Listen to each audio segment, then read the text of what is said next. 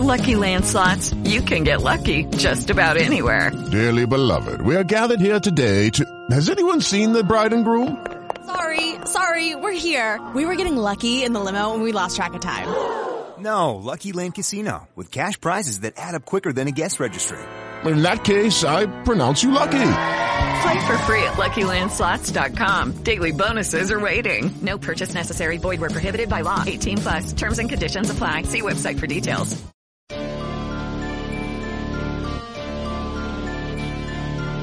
Are you searching for the best in online black radio? Then go to blacktalkradionetwork.com, helping you filter through the noise. Real talk, black talk.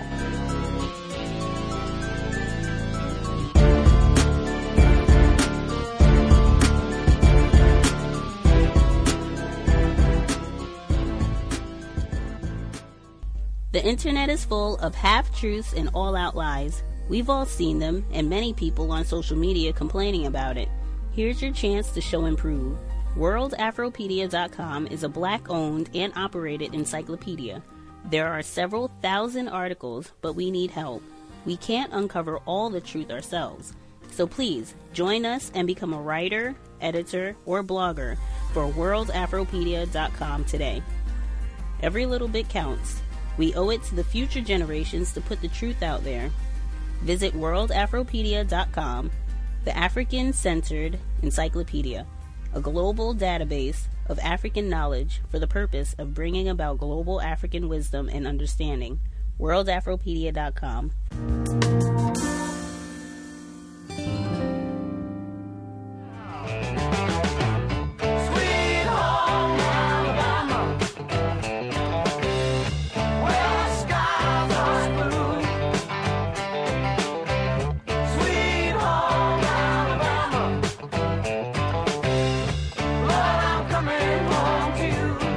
A lot has been said about the difficulty Donald Trump has had getting the Republican establishment behind him. But early on, one did back Trump and became one of his closest advisors, Republican Jeff Sessions of Alabama. NPR's Elsa Chang traveled to Alabama to find out more about Trump's fiercest supporter in the Senate. They're the odd couple of politics, a New York City tycoon and a guy from the Deep South. Donald, welcome to my hometown, Mobile, Alabama. One man is mild-mannered, the other famous for bold exaggerations. Look at him. He's like 20 years old. But this year, Donald Trump and Jeff Sessions are linked by their shared hardline view on one central issue. Thank you for the work you put into the immigration issue. I'm really impressed with your plan. I know it will make a difference. Jefferson Beauregard Sessions III actually grew up 2 hours north of Mobile in a tiny town tucked in the hills called Hibbert. It still has no cell phone service, and the entire town is 1 block long. It takes a logging truck less than a second to drive past the whole place. When Sessions grew up here in the 1950s and 60s, Hibbert had only about 10 homes. The senator declined to be interviewed for this story, but Les Johnson showed me around. He's a friend who grew up in the area with Sessions. Except with the train coming through on occasion, it was quiet. Still is. There was woods all around you, so you were literally insulated from the rest of the world. And Johnson says that insulation made for a very sheltered childhood. Even as the civil rights movement unfurled across the South, Johnson says Hibbert was a small oasis.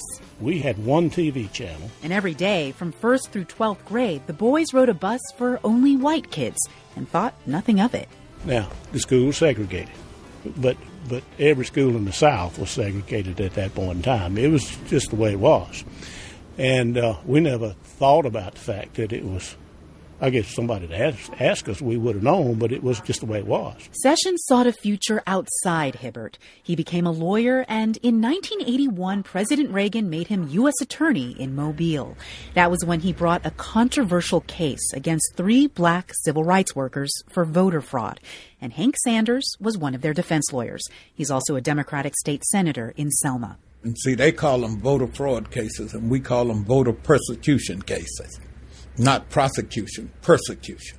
And it was all about stopping black folks from voting, in our opinion. Sessions got 0 convictions in the case, but it wasn't a career setback. Soon after, President Reagan tapped Sessions to be a federal judge, and the issue of race would follow him again. During the confirmation hearings, a Justice Department lawyer alleged Sessions had called the NAACP communist-inspired and un-American. A black prosecutor who worked closely with him also testified that Sessions had called him boy. Sessions denied all of this at the hearing. I am not the Jeff Sessions my detractors have tried to create. I am not a racist. I am not insensitive to blacks. I have supported civil rights activity in my state. I have done my job with integrity, equality, and fairness for all. But 10 senators on the Judiciary Committee weren't convinced and voted him down. Now, today, Sessions' defining issue is immigration. He's the most vocal about it in the Senate. He opposes a path to legal citizenship for immigrants who are here in the U.S. illegally, and even supports limiting legal immigration to protect American jobs. For Hank Sanders, all that points to Sessions' attitude on race. I really don't think that he thinks that black folks are equal human beings. And I don't think that he thinks that the Hispanic people are equal human beings. I've never seen any racism in Jeff Sessions, and he's been at this table for years and years, and I have never seen one whiff of it. That's Matt Metcalf. He's part of a group of men called the Captain's Table. They're successful lawyers, scientists, and businessmen in Mobile. And they meet every week to talk politics. Sessions has been dropping by for years. This is Jeff Sessions' seat, by the way. Is it really? Yes, so you're in a hot seat.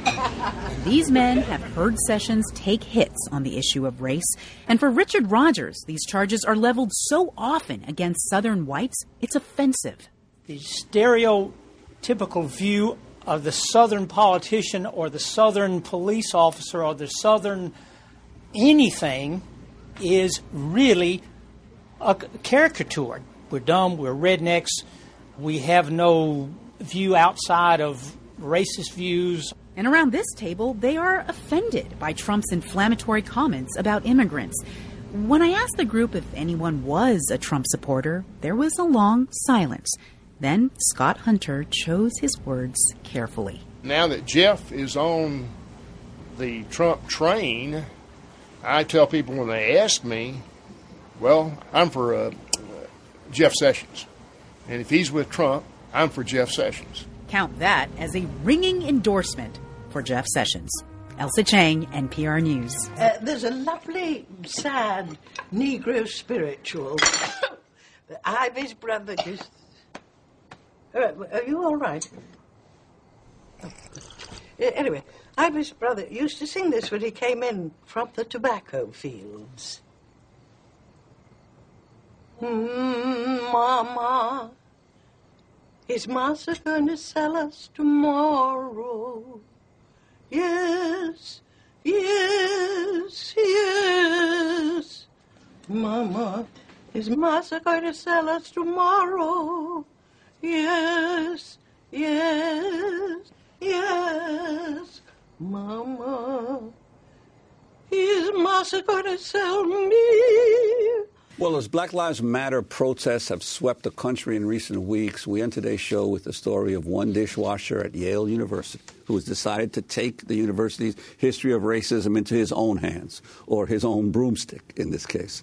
Corey Menifee worked for Yale for about 8 years. In June, as he was cleaning a dining room in Yale's residential dorm, Calhoun College, Menifee stood on top of a table and used a broomstick to break a stained glass window depicting enslaved Africans carrying bales of cotton with a broom handle. Menifee said the image is racist and degrading and that he had become sick of seeing it every day. Calhoun College is named after former Vice President John C. Calhoun, one of the most prominent pro-slavery figures in U.S. history. For years, students have demanded Yale change the building's name. Yale University police arrested Menifee and charged him with reckless endangerment and felony mischief. But on Wednesday, after Yale students and community members demonstrated in support of Menifee, Yale University announced it has dropped the charges. We're joined right now by Corey Menefee himself, who broke the window at Yale University, as well as his attorney, Patricia Kane. And we're joined by Craig Stephen Wilder, author of the book Ebony and Ivy, Race, Slavery, and the Troubled History of America's Universities. We welcome you all to Democracy Now! Corey, let us begin with you. Describe what happened, what day it was, and what you did. Well, it was just a typical work day. I was performing my normal duties, cleaning, scrubbing, and we had our little break, our little 10-minute break, and I don't know, something inside me just said, that thing has to come down. It's a picture. It was a picture that just, as soon as you look at it, it just hurt. You feel it in your heart, like, oh man, like, here in the 21st century, we're in a modern era where we shouldn't have to be subjected to those primitive and degrading images. Describe the stained glass at Calhoun College at Yale. Well, it was a small piece of glass that was no bigger than a tablet. It was it depicted a male and a female, both appearing to be African American, standing in a field of white crops, would appear to be cotton, with baskets over their heads, and I believe one of the figures were actually smiling, which is like so condescending, because looking back on slavery, like, it wasn't a happy time for African Americans. Now, the university has been embroiled now for quite some time in protests over this issue of Calhoun College. You were, since you've been working there for 8 years, were you aware of the student protests and the controversy that had arisen? Well, yes. Over the last year, I was actually transitioned into Calhoun Dining Hall from Davenport Dining Hall, so I firsthand got to see, how it was affecting the students and how the students felt about the name John Calhoun being donned on their college. And everything he represented, it's such a contradiction for what Yale University represents, because Yale University's motto is Lux et Veritas, which is Latin for truth through enlightenment. So if you're an institution of higher learning where you're trying to enlighten young people and train them to be productive members of society, why would you have a degrading image like that blatantly displayed? Now, Democracy Now! Reached out to Yale University for a response to your case, Corey Menefee. They issued this statement, quote, as part of the president's initiative in April to review Yale's history with regard to slavery, the Committee on Art and Public Spaces was charged to assess all of the art on campus, including the windows in Calhoun. After the window was broken in June, the committee recommended it and some other windows be removed from Calhoun, conserved for future study in a possible contextual exhibition, and replaced temporarily with tinted glass. An artist specializing in stained glass will be commissioned to design new windows with input from the Yale community, including students, on what should replace them. So, Corey Menefee, you have started a major policy change at Yale University, but what's happened to you? Describe what you did as you looked up at the stained glass that you'd seen for a while. Well, I just basically took a broom handle and destroyed the image.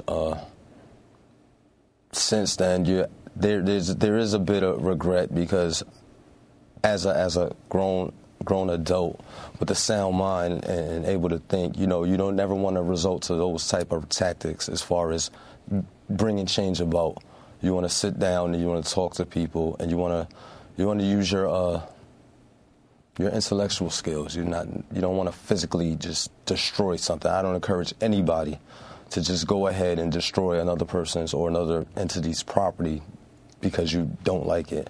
There's better ways to resolve it. However, the action that I did, obviously, there's a plethora of people who believe the same thing, who felt the same thing. So in that way, I think my actions were justified because a lot of other people feel the same way I felt. I'd like to bring in Craig Stephen Wilder. You've written the book, Ebony and Ivy, Race, Slavery, and the Troubled History of America's Universities.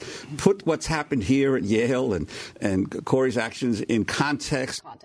Context. Looking at behavior in context.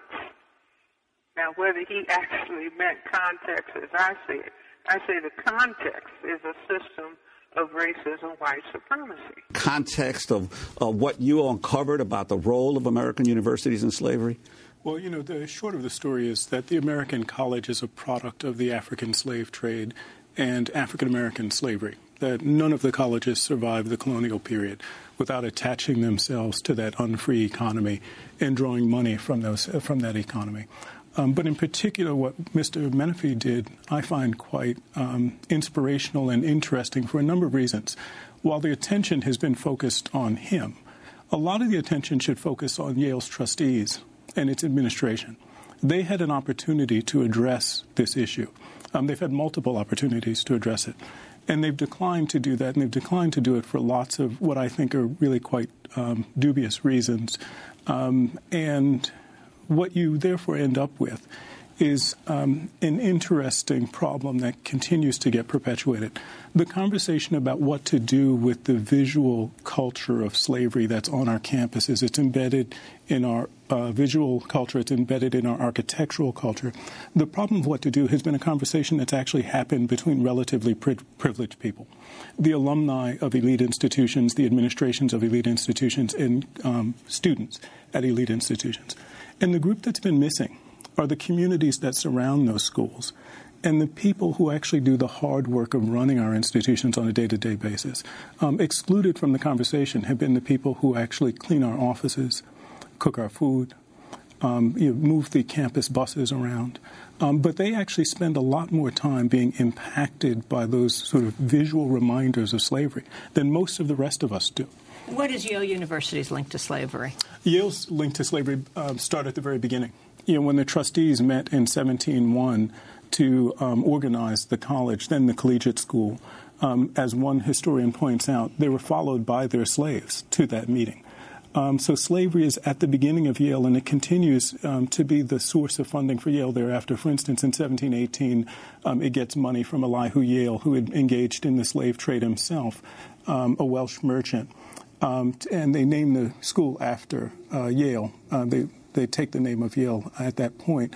But they also continue to get funding from slavery and the slave trade thereafter. George Berkeley gives them a farm in the late 1720s, a small slave plantation in Rhode Island that they then rent out to fund their first graduate courses and their first scholarships. And so almost every decade in Yale's history, right up until the Civil War, is a story of Yale's relationship to slavery and the slave trade. And Patricia, I'd like to bring you in. You're Corey's lawyer. The university has dropped the criminal charges, but he was fired, right? Well, technically, they're still pending until we go to court on July 26th, at which time we expect for the court to decide they will not prosecute, and that will be the end of the legal proceedings, but not the end of the problems for Mr. Menifee, who's lost his job and is about to lose his health insurance at the end of the month.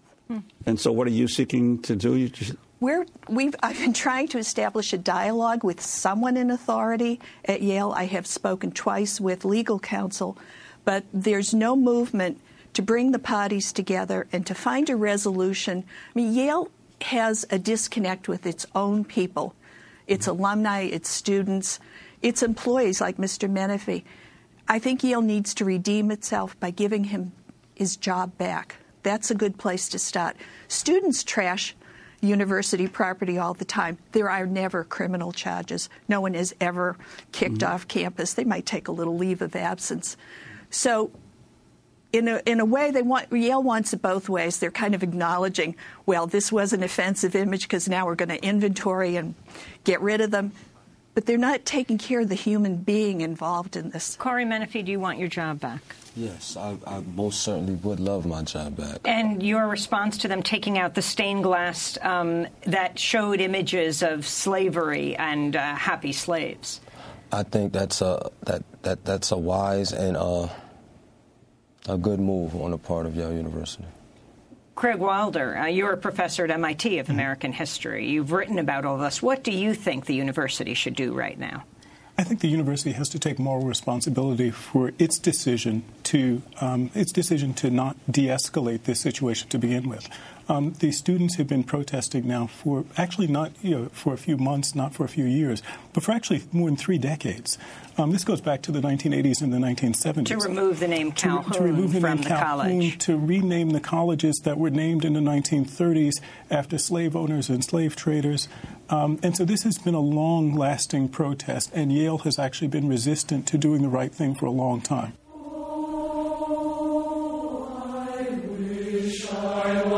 In the land of cotton, whose times there are not forgotten. Look away, look away, look away, Dixieland. A viral video on Facebook, which has been viewed more than 3 million times at this point, features a young girl being attacked by a couple at a restaurant in San Antonio, Texas. Now, the girl was dining with her family after church at Chester's Hamburgers restaurant in San Antonio and began streaming the encounter live on Facebook after the couple made racial statements. Now, when this story first broke, there wasn't much context behind it, but the woman in the video, Emerald Robinson, actually did another video afterwards giving some context. And what she alleges is that she and her family were waiting in line to order, and her 15-year-old sister had accidentally bumped into the woman behind her, which then allegedly led to her calling her 15-year-old sister a N-word monkey. Okay. So after that happened, the girls went and told their parents about what occurred, and then here's how it escalated. Take a look. Nobody said anything to the 15-year-old kid. Fuck her. Fuck you, hunky. You're a hunky. I could be a hunky. Fuck you. A cracker. Fucking nipper ass Africa. You guys see what racism looks like, right? This is what it looks like. I was born right here in America. Wow. Never from Africa. I don't know no receipt. I don't know your no receipt. You're in my ancestors. But y'all don't have no receipt. No receipt for it. My ancestors. No receipt. No receipt. My ancestors. No receipt. No receipt. Okay, so now lots of yelling. People get angry. They get into fights all across the country. Not a big deal. Mm-hmm. Now, in case in the beginning of that video, it wasn't super clear, but we know for a fact the white woman first yells, "You're an effing N-word." Mm-hmm. Then the black woman says, "You're a honky," etc. So in this case, the white woman happened to start as far as we can tell from this tape, started the racial name calling.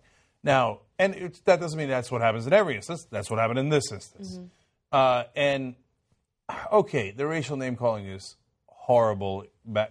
Honky, I don't know why anybody would ever do that, or even a cracker. Those have no power at all, those names. So it's all you do is needlessly demean yourself and your valid argument if you use those insults, because they don't do any good anyway. No, I don't know anyone who's ever been like, "Oh, you called me a honky." No, some people will make the argument that their feelings were very hurt after they were called cracker or honky. They're not telling the truth. Okay, now they'll go nuts over that. Of course they're not telling the truth. Of course. Right. They'll go nuts over that. How? You don't know. Which of your ancestors were hung as they were being called a honky? None. It's not like terrible things didn't happen to people as they were called honky. And honky is such a dumb-ass insult. Mm-hmm. It doesn't hurt anybody. And don't spare me your crocodile tears about honky. But I'm telling you, don't use it. It's stupid. It's counterproductive. Don't get into that name calling, because you're going to object to name calling, so don't do it yourself, okay? So that's me telling the African-American family, I know you're angry, but don't get into that crap. Okay, now, a slightly more egregious is the N-word, where, yes, there is a loaded history of people being killed, maimed, etc., as that word was used against them. But that's not isolated. In this instance, the woman refers to it. So you can't make the excuse, "Oh, Cenk, that's ancient history, man. You got to just let it go. We should be able to call them an N-word anytime we like because it doesn't really mean anything. No, in this case, she said, my ancestors used to own your ancestors. Yeah, and you N-word. Right. So and they said, that is the historical context. That's exactly what she's referring to. Also, this whole thing about go back to Africa when these individuals were born in the United States, okay? They're just as American as you are. And then also treating them as if they're these wild animals when you are simultaneously yelling, the N-word at them. By the way, someone bumps into you in line. Why is your first reaction to call them an N-word monkey? Right? Why is that your first reaction? First of all, look, this is a problem that you see everywhere regardless of race, right? Where someone will accidentally bump into someone else and then the person who got bumped into loses their temper. Calm down. Accidents like that happen all the time. They happen at clubs, they happen at bars, they happen in all sorts of public places. The fact that she had that reaction, or allegedly had that reaction, to a 15-year-old girl bumping into her is ridiculous, right? Cool your temper a little bit. We're being way overly considerate of their frickin' opinions. Yeah, if a 15-year-old girl bumps into you and you immediately call her a monkey, let alone N-word monkey, yeah, you might be racist. If you say my ancestors used to own your ass, yeah, you might be racist. So this is not a close case. This is not a matter of unconscious bias. That was as conscious a bias as you could possibly have. So it's not to say they represent all people. Again, every time we do these stories, so we don't hurt the poor sensibilities of some folks in the right-wingers in this country, we have to say, okay, we're not insulting you. If you have the same thoughts, well, you can feel insulted all you want, but I didn't say that. I'm talking about this family. I have to clarify that for you every time because then you'll cry and cry. But he's brown and he insulted my beloved white people. No, I'm insulting those people who are clearly effing racist. And if you can't see that family that said my ancestors used to own your ass is racist, then you are racist. Now I'm being specific. If you're defending them, you like them, you like calling people the N-word, you think they did the right thing, then yes. Then now let's be specific. Then you are a racist. Because you think, oh, that was great. Oh, when we used to own them, that was the right way to go. Well, gee, I wonder if they get upset about that. Gee, I wonder who's right and who's wrong here. This is not a hard issue. But yet there's so many people in this country who think like, yeah, but I guarantee it. I guarantee it. You know what they'll say? What did they do to deserve that reaction? What did they do to deserve that reaction? That's exactly right. And then they'll say, man, they were loud. You hear them? And then they'll call them names. As if the white people in that video weren't loud. Yes. Right? They weren't yelling. They weren't loud. They weren't out of line. By the way, the restaurant did nothing to break them up. They eventually called the cops. But by the time the cops showed up, thankfully, everything had kind of simmered down and they were no longer arguing with one another. But after this was posted on Facebook, one of the employees responded to calls to boycott the restaurant. And he's like, boycott the restaurant. Not like black people come here anyway. Oh, my God. And by the way, he later got fired. So I want to give the management some credit for firing the employee for posting that online. And gee, I wonder why black people don't come if they don't come, because maybe you have attitudes like that. The only classy person, I mean, that's not fair, but certainly a classy person in this was the young girl who was not yelling, as far as I can tell from that tape. Right, she did not was not engaging in any of that. She was just taping it. And afterwards she said, and this is the biggest problem, she said, look, even if I were to call the cops on these people, well, I might get in trouble. Yeah. So that's the problem. That's why honky is not a real thing, because you have to have power for that insult to do damage, right? So you know you have power if you can call the cops, even if you're wrong, and have a decent chance that you're going to come out on top. You know you don't have power even if you are absolutely right. You're worried about calling the authorities because they'll likely arrest you instead. See, that is the real problem in this country. We are breaking news this morning of an apparent side effect to last week's shootings involving police here in the United States. Facebook noticed a significant spike in flagged content, which means more users called out each other's posts as racist or violent or offensive. Employees inside the company say Facebook is having a hard time deciding who is right or what counts as hate speech. NPR's Arthi Shahani reports. The day after Diamond Reynolds live-streamed her fiancé bleeding to death, shot by police, the CEO of Facebook weighed in with a post. Mark Zuckerberg said the images were graphic and heartbreaking, a reminder of why it's so important to, quote, build a more open and connected world. What he didn't mention is the downside of being connected. Employees inside Facebook tell NPR the company is struggling internally to deal with the fallout, the posting wars of the last week. The policy team has been working around the clock to respond to users like Robert Jones. He recaps a notice he got. Because of repeated infractions, Son of Baldwin has been unpublished. If you believe this is unfair, please let us know. Jones is a Black blogger in Brooklyn. The notice said his popular page, 80,000 followers, had been unpublished. He filled out the link where you can make your case to Facebook to get republished, and then he got another notice. Your account has been banned for 30 days. If you think this is unfair, let us know. And I just shook my head. Right after the Dallas shooting, in which a Black gunman killed 5 police officers, Jones wrote a post along the lines of, "Dear Black folks, please don't blame yourself because the shooter may be Black. White people don't internalize every white shooter as their personal responsibility." He did not call for violence, and he only managed to get his page back up because some fan he doesn't know happened to have a friend inside Facebook. I have never spoken to her on the phone, but I am eternally grateful. Now let's take a look at another Facebook post, a graphic drawing of a person in a black hood slitting the throat of a white police officer. Blood is dripping from the officer's neck. Many Facebook users reported it, including TJ Dunn, who found it offensive. Definitely, yeah. If it was the other way around, if I was posting a picture of me cutting a black guy's throat, you don't think they would throw a fit? Dunn says he reported the image to Facebook right away and got a response in about an hour. July 6th, 5:37 p.m. The verdict? The image does not violate community standards, Facebook's rules on prohibited content. Dunn was floored, not just because of the post. He says there were more than 7,000 comments, some very charged. He decided to join in. When I'm seeing death to white people and kill all the white cops, and yeah, I commented quite a few times. NPR was not able to review his or others' comments because Facebook did end up reversing its decision and pulling the post. He has a theory about why. The next day, 5 cops got killed. Then it got taken down. Both men take Facebook's initial decision as a sign of political bias, the platform stacked against their cause or community.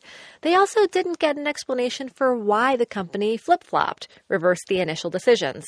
Jones, the Black blogger, just got a notice saying Facebook, quote, made a mistake. Monica Bickert is head of policy at Facebook. She won't discuss these cases, but offers this insight. We look at how a specific person shared a specific post or word or photo to Facebook. Meaning, if one person shared the cop killer cartoon to condemn it, that's okay. If another person shared it to advocate it, it's not.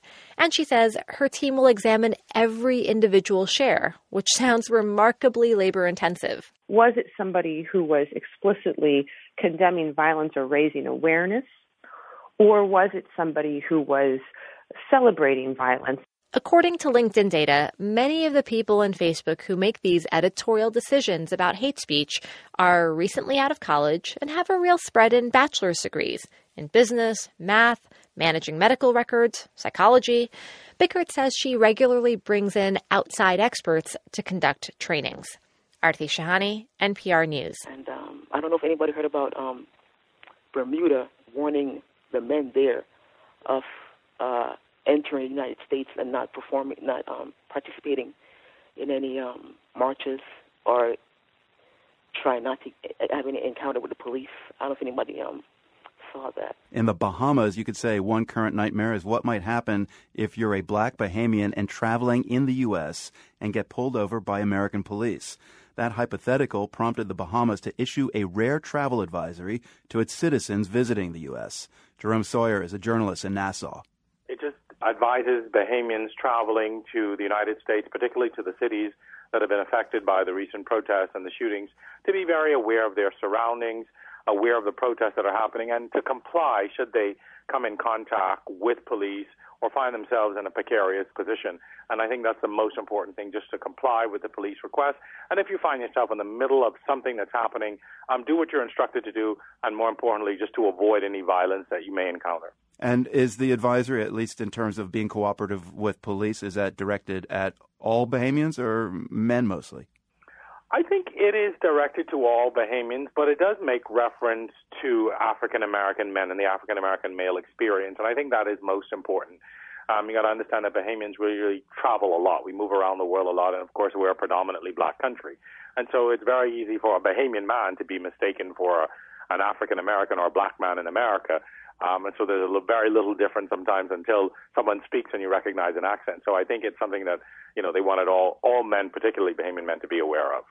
What's your own experience traveling to the U.S., and do you agree with the premise that if you're black in the United States, the police might find you suspicious, more suspicious? I went to school in North Carolina in the 90s, and so I can very much relate to the experience of an African-American man and an experience with the police who are sometimes profiling or may come from a particularly racist position.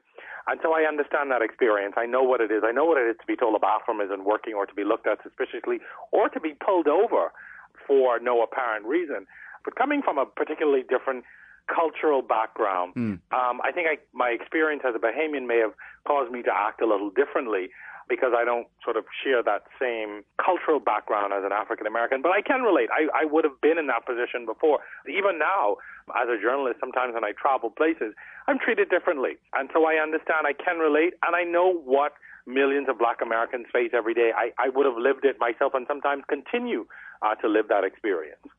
Is the travel advisory being taken seriously? I mean, have you spoken with people who are contemplating trips to the U.S. and are thinking about these things? I don't think anyone would have canceled travel plans, but I think it does raise an awareness, and I think more importantly, it brings home the seriousness of the situation. Whenever there's an event around the world where Bahamians may be going, whether it's into the UK or it's into the Middle East or in the United States, it is the duty of the government to inform its citizens to be aware and to be conscious. So I think what it did was it raised a consciousness. For us, we get travel advisories and coming to the Bahamas all the time. It's no secret that we're a small country, but we do have a crime problem. And a lot of times Americans are advised about coming here. And so we are many times a recipient of those U.S. travel advisories. And so when this was issued, a lot of Bahamians, saw it for what it was. We are now taking proactive steps to protect our citizens, just as America does all the time. Journalist Jerome Sawyer in Nassau, Bahamas. Thanks for being with us today. My pleasure. Thank you for having me on. I've seen what's around the corner. I've seen what's over the horizon. And I promise you, you niggas have nothing to celebrate. And no, I won't get there with you. I'm going to Canada. I know that you have heard on this station and on others about 3 incidents in the last week happening to folks in the United States, all of them related to gun violence. I know you've heard and maybe even seen videos this week of 2 black men who were gunned down by police simply from anything anyone can tell, for just being black, being treated like a threat when they were not, being treated like they were aggressive when they were not. You saw that. Our networks carried it. All of our networks here carry it. And it's interesting, right? Because the presumption is that if these kinds of problems exist, our media would cover them. If police do things that are completely unwarranted with their power, well, our media is going to cover it in the United States. In the United States. What about this country, folks? What happens here? Why don't you ever hear about it? Why do you probably, in some cases, think I'm making it up because no one else is reporting on it? I'm on the SIU's website right now. That's the Special Investigations Unit. And the Special Investigations Unit is called in whenever it is alleged that the police harmed, killed, or sexually assaulted a member of the public. If I look at the SIU's website here, and I just look at July and all of their news releases from every time they have filed a report, started an investigation, closed an investigation about someone who's been hurt by the police or who claims to have been hurt. And I mean, usually the claim part is they do the investigation because somebody got hurt. They're not trying to determine whether there was damage done to someone or not. They're trying to find out why it happened. And, I'll just look at the front page here. July 5th, SIU investigating incident involving Toronto police, where a 39-year-old man was struck by a conducted energy weapon and seriously injured. Did you hear about that in the news? July 5th. That happens, by the way, to be the one-year anniversary of Andrew Loku being shot and killed by the police. Wasn't much media on that last week. But there's one from the end of June, a news release, that caught my attention last week. It's a story that I had been following as much as I could about a 21-year-old man named Kwasi Skeen Peters.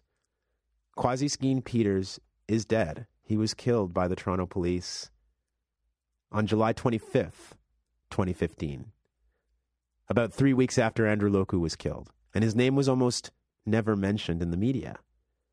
So we're doing wall-to-wall coverage about black people being killed in the United States by the police in circumstances that don't seem right. Well, what about the circumstances in this case, you might ask? How did Kwasi Skeen Peters die on July 25th of last year at the hands of the Toronto police? I want to read you a piece of the SIU's news release. So the SIU, as it almost always does, cleared 2 subject officers of any wrongdoing in the killing of Kwasi Skeen Peters. Mr. Skeen Peters was wanted by the police on 2 counts of murder. There had been a nationwide warrant out for his arrest. For those of you who think that that's enough to get shot and killed by the police, you don't have to listen to the rest of this because it's just, details about how the police actually act. And I know that your minds are probably already made up and you don't need to hear why the police killed Kwasi Skeen Peters. But for those who want the details, the police claim that they got information that Mr. Skeen Peters, on the night that he was killed, would be going to a Toronto nightclub. They even named the club. I'm not going to name it on the air. A Canada-wide warrant had been issued for his arrest, as I said, on 2 counts of first-degree murder. The police went to the club before Mr. Skeen Peters did and scoped out the place. I want to explain to you folks, but as I continue, that everything I'm reading here is from the SIU's report. It's not from me. The SIU claims that the police actually got there before Mr. Skeen Peters and saw him arrive with other people. They saw that he was in the lineup.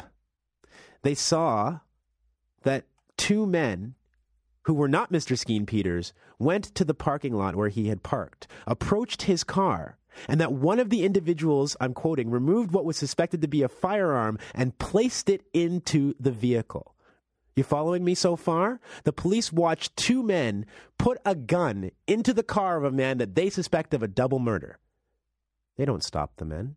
They don't arrest those men. They don't take the gun out of the car. They just watch. Around 3 p.m., Mr. Skeen Peters and another man returned to the vehicle, claims the SIU.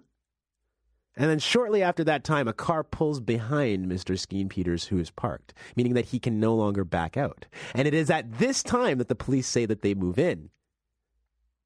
Are you following me? The police say that they moved in on a man who they claim had a loaded gun in a car only after a civilian had parked directly behind him. And there's a firefight that's about to ensue in this story. So just remember that the decisions that the police are making. Remember that the police let a man who they claim is a double murderer walk into a nightclub. So when the nightclub gets shot up, you guys want to know what Drake thinks and what Drake's going to say about it. But your police let somebody walk into a nightclub who they claim had already killed 2 people. By the SIU, not by me. We continue, though. They claim that during a 4-second firefight, after Skeen Peters fires twice at them through the windshield, they wound Mr. Skeen Peters.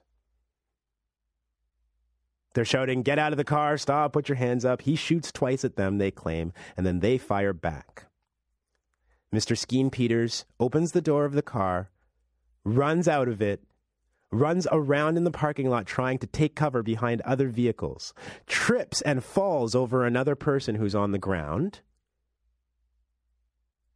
and a gun falls out of his hand and lands in front of one of the police officers. This presumably, we have to assume, is the gun that they watched others put in the car, which they didn't stop.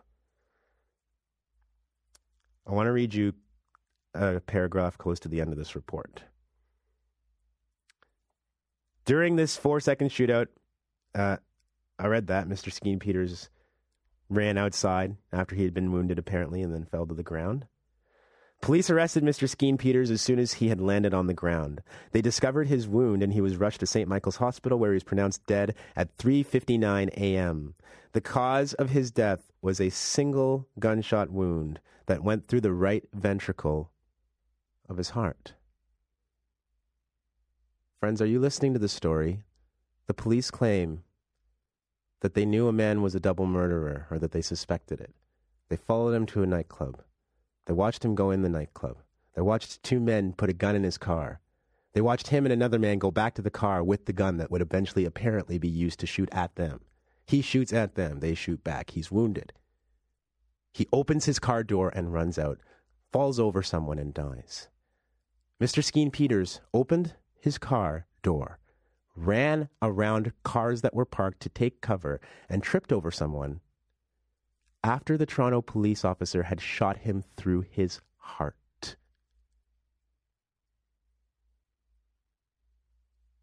Do we need a video for you to believe?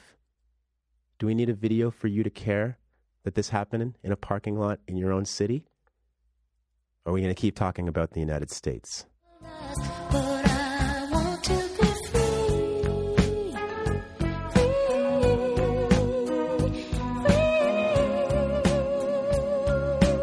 Hey, I'm Kate Wells with Michigan Radio News. Devontae Sanford has been home for a little bit over a month now. 1 month after nearly 9 years in prison for a crime he didn't commit. And now Sanford says he just wants to build a normal life. But he's still got legal restrictions on his freedom. The waiter at this chain restaurant in downtown Detroit just came up to Devontae Sanford and asked, "I'm sorry, are you who I think you are?" And this is apparently something that's happening to Devontae Sanford a lot these days. Like this one lady told me today, like, she looked at me as her son. I was like, wow, I never even met this lady before, you know. She was like, hey, you. And I didn't even know she was talking to me, and I kept walking. She was like, I'm talking to you. Just like that lady, you have probably seen Sanford's case in the news by now. It is a crazy story. It's one that a lot of people in the city are fascinated by right now. Sanford was arrested at age 14 after a brutal killing in his neighborhood in Detroit. He was interrogated without a parent or a lawyer, and he says police coerced him into giving a false confession. There was even a hitman who came forward and told police, wait, no, you got the wrong guy. I killed those people, not Devontae Sanford. But it still took nearly 9 years for the prosecutor and the judge to throw out the case against Devontae Sanford. Now Sanford says he's just taking it a day at a time right now. He gets up, he goes to work, he goes to school, he tries to figure out Facebook and smartphones and all the other normal things he missed. This is normal to me. Open the refrigerator door, getting a job. I'm getting there. Once I'm at Cedar Point, that's when I know everything is done, and that's normal. Going to Cedar Point is normal. But the thing is, Sanford actually cannot go to Cedar Point just yet, which, by the way, is an amusement park in Ohio, because Sanford still can't leave the state. See, the judge in this case, Judge Brian Sullivan, let Sanford out of prison, vacated his convictions, but still has not officially cleared the murder charges from Sanford's record. So Sanford is still on bond, and that means no travel. Any violation of this bond could send him right back to jail. Sanford says he's still always on guard. He takes his ID with him every time he leaves the house. He gets nervous whenever he sees police. Because it's like, I don't want to go back to that place I just left. And I don't think I should have to, feel that. I'm out. You know, just let me go. It's like, you let me out of prison, come home, and instead of living in a prison cell, I'm living in the city now. A bigger room. So we have been calling the judge's office a lot the last few weeks. We've been trying to get any explanation or comment about why the judge still hasn't cleared Sanford's charges. Is this case just taking a really long time to wrap up? Is this a paperwork thing? And we keep getting the same response. No comment. We ask legal experts. They're not sure what's going on. But for Devontae Sanford, it feels pretty simple. They say I'm a free man. Well, let me be that. Let me be that. Let me be free. So Sanford has a very specific plan for the moment the charges are dropped. Not the day, the moment the charges are dropped. He and his family and friends are going to load up a bunch of cars. They're going to get on the road, and they're going to drive to, I bet you can guess, Cedar Point. And when I ask him why this fixation on this amusement park in Ohio, of all the places in the entire world you can now see. My age group, like, that's normal. Let's all get in a car, go on a road trip, and go to Cedar Point. Yeah. That's when Devontae Sanford says he will finally feel normal. I'm Kate Wells, Michigan Radio News. I want to be a cop. Yeah. I want to be a cop. This is The Takeaway. I'm John Hockenberry. Thanks so much for listening. A compassionate plea for sympathy after Dallas. Your work and the work of police officers across the country is like no other. And here's a superficial grab at a soundbite after Dallas. It's a war on cops, and the Obama administration is the Neville Chamberlain of this war. That's William Johnson, executive director of the National Association of Police Organizations. He was one of many voices last week fanning flames of anger after the murder of those 5 police officers in Dallas. President Obama, in his speech yesterday to honor the fallen officers of the Dallas PD, tried to quiet those voices of anger and more widely to acknowledge both the special role and challenges faced by police departments all over America today.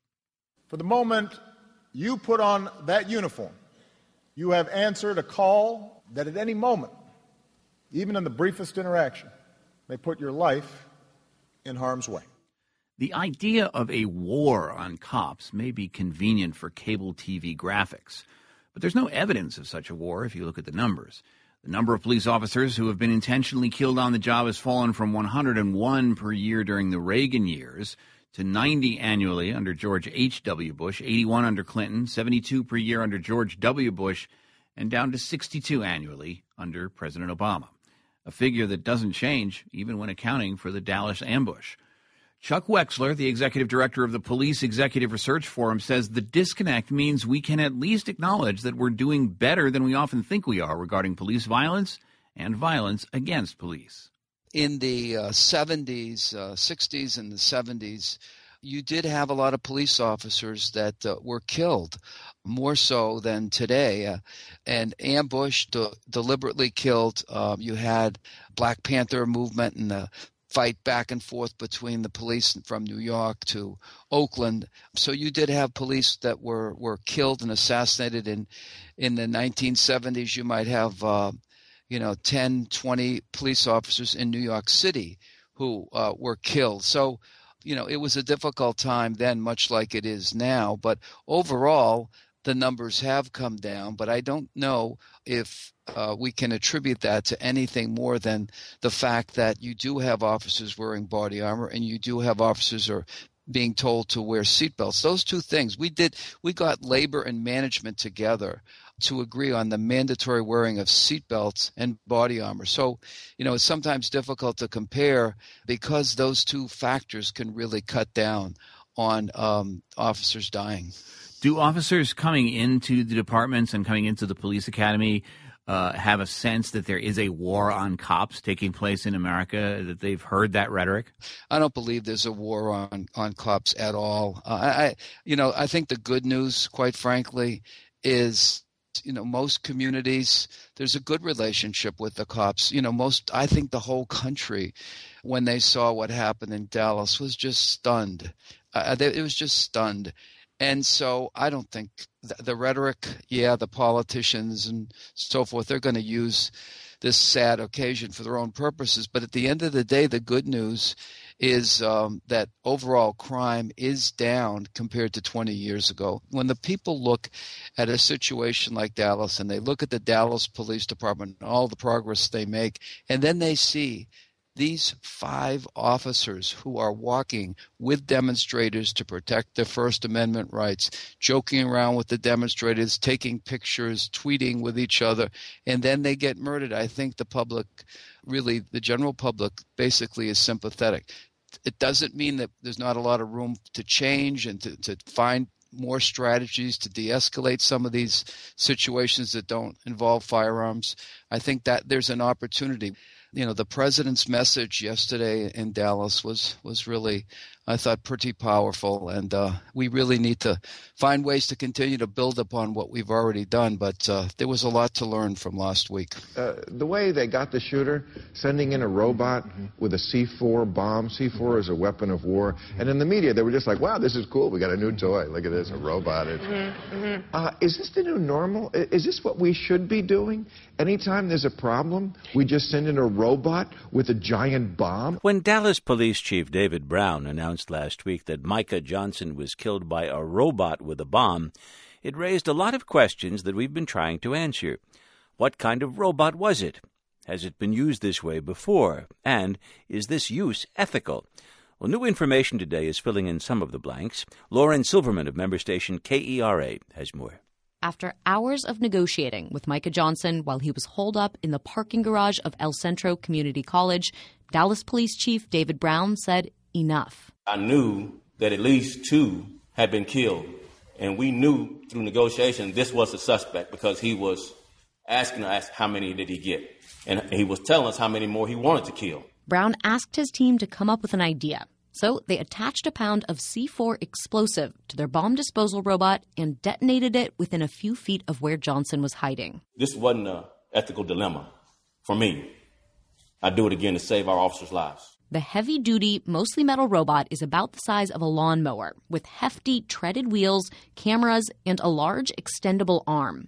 It's made by Northrop Grumman's subsidiary Remotech. To understand this robot, it helps to know some basics. Howard Chiswick, an engineer at the University of Washington, says there are 3 types of robots. First, the industrial ones you might see on an assembly line, maybe putting together a car. They basically are tools that do exactly what they're told to do. Then there are autonomous robots. These are the ones that tend to get the most attention, at least in Hollywood. Think RoboCop or Terminator. Finally, Chiswick says there are telerobots. That's what the Dallas police used. Things like bomb defusing robots or drones, search and rescue robots, where there's a human in the loop. These are all over the place. Think of drones flying over Pakistan or robots that do microsurgery. Tim Dees is a former police officer and tech writer for PoliceOne.com. He says telerobots are a common tool among large law enforcement agencies, like the Swiss Army knife of robots. I've seen them with shotguns, with water cannons, with arms that articulate enough to open a package. So they're used for all sorts of things. Dee says bomb disposal units do routinely carry explosives with them. Unlike on TV where you have some sweaty guy trying to decide whether to cut the red wire or the green wire, the more common way is to what the bomb guys will call render it safe. It usually means blowing it up right where it is. Arming a robot with an explosive to blow up a person, as was the case in Dallas, that was a first. Still, according to Michael Horowitz, that doesn't make the device a killer robot exactly. A killer robot would be something that was more autonomous, that was actually programmed and could do things on its own without human supervision. Horowitz is a political science professor at the University of Pennsylvania. He says some people wonder whether this type of remote technology might make police more likely to use lethal force, since they're not directly in danger. Another question has to do with security. Engineer Howard Chiswick says there's a risk that the robot could be hacked. If somebody disrupts that information stream, right, they could potentially take over and command my remote robot or just make it not work. Chiswick says hacking probably isn't something we need to worry about unless police start using remotely controlled robots more often. For NPR News, I'm Lauren Silverman in Dallas. The hunt is on. and you're the prey. A funeral came yesterday in St. Paul, Minnesota for Philando Castile. He's the 32-year-old cafeteria supervisor who was shot and killed by a police officer during a traffic stop in a St. Paul suburb. Records show Castile had been pulled over by police 50 times almost. So the question comes up, was he targeted by police or just a careless or unlucky driver? NPR's Cheryl Corley and Ader Peralta dug through public records and talked with family and experts. Philando Castile's trouble with traffic stops began when he still had his learner's permit. He was stopped a day before his 19th birthday. From there, he descends into a seemingly endless cycle of traffic stops, fines, court appearances, late fees, revocations, and reinstatements in various jurisdictions. Let's go to the winter of 2003. With his license already suspended, he is stopped on January 8th for speeding. On February 3rd, it's unclear why he's stopped. The same thing happens on February 12th. And on February 13th. And again on March 4th and March 22nd. What Mr. Castile symbolizes for a lot of us working in public defense is that, driving offenses are typically just crimes of poverty. And Mr. Castile's story is one that repeats itself countless times throughout the court system. That's Eric Sandvik, a public defender in Ramsey County. When Castile was killed, his name sounded familiar, so Sandvik looked through records and saw that he was listed as his public defender and saw the same patterns he sees every day. In one 6-year period, starting in 2006, for example, Castile is stopped 29 times. Sometimes he's fined $270, sometimes $150, but it keeps adding up. He soon amasses more than $5,000 in fines. Sandvik says someone like Castile might have had to choose whether to pay auto insurance or an outstanding fine. Larpenteur Street is a dividing line separating St. Paul from surrounding suburbs. Falcon Heights, where Castile was pulled over by the St. Anthony police, is one of them. Maplewood, about 10 miles away, is another. Maplewood Police Chief Paul Schnell can't comment about the Castile police stop, but he has seen the list of nearly 50 citations Castile received when driving through nearby communities. It seems like a lot. So then it does, prompt what was the basis and why so many stops. Chief Schnell says all of the communities along Larpenteur have policing priorities. He says many consider traffic enforcement good policing. Communities where they may not have high demand for services, officers are going to be looking to take action, to do things, to produce, because that's one of the things that I think that's being more and more expected. Philando Castile's driving problems often appeared to be triggered by something small, a problem with his license plate or blocking an intersection. When he couldn't keep up with the fines, his license would get suspended and he'd keep driving. But all of those tickets he received angered Castile's family, particularly his sister, Alize. She thinks it was her brother's dreadlocks and the big sedans he loved to drive, like the Oldsmobile he was in, made him stand out. I'm just baffled. And I've been pulled over in the same vehicle that my brother died in. I've been pulled over in that car probably 3 or 4 times in Uptown for the same exact reason, supposedly a broken taillight. When you run the plates, Philando his name comes up. So I've been harassed driving his vehicle myself. So I know that they harassed my brother. Of course, we don't know intent or if police knew something about Castile that's not in the public record. University of Minnesota law professor Myron Orfield says this doesn't really surprise him. Back in 2003, he studied racial bias in policing. The maps show that African Americans crossing into mostly white suburbs, or through the borderlands as locals call it, were up to 7 times more likely to be stopped by police. When you see those really stark residential differences between neighboring communities, it's often a sign that there's some underlying discrimination going on. According to data from the St. Anthony Police Department, officers issue citations at the same rate as neighboring suburbs, but disproportionately arrest African Americans. About 7% of the residents in the area patrolled are African Americans, but this year they make up about half of the arrest. Some leaders compare this to Ferguson, Missouri, which the Department of Justice castigated for being more concerned about revenue than public safety. In a statement, the St. Anthony city manager says the data unfortunately shows that St. Anthony and Falcon Heights face many of the same challenges that Minneapolis, St. Paul, and other cities do.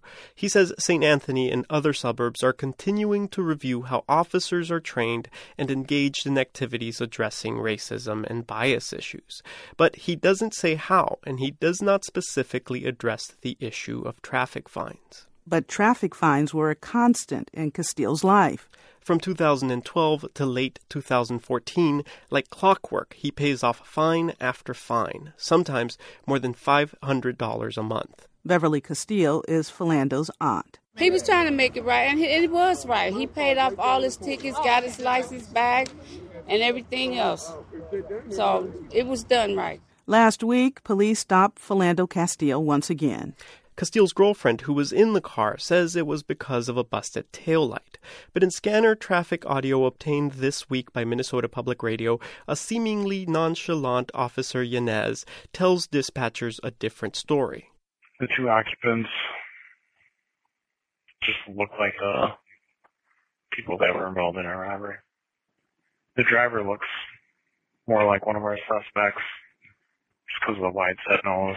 Gloria Hatchett, an attorney for the Castile family, says that's racial profiling. You know, how you say there's a robbery suspect with a broad-nosed African-American. That is equivalent to saying there's a white woman with blonde hair. What happened next is unclear. Was Castile just reaching for his ID, or was he reaching for his gun? What we know is that Yanez fired his weapon.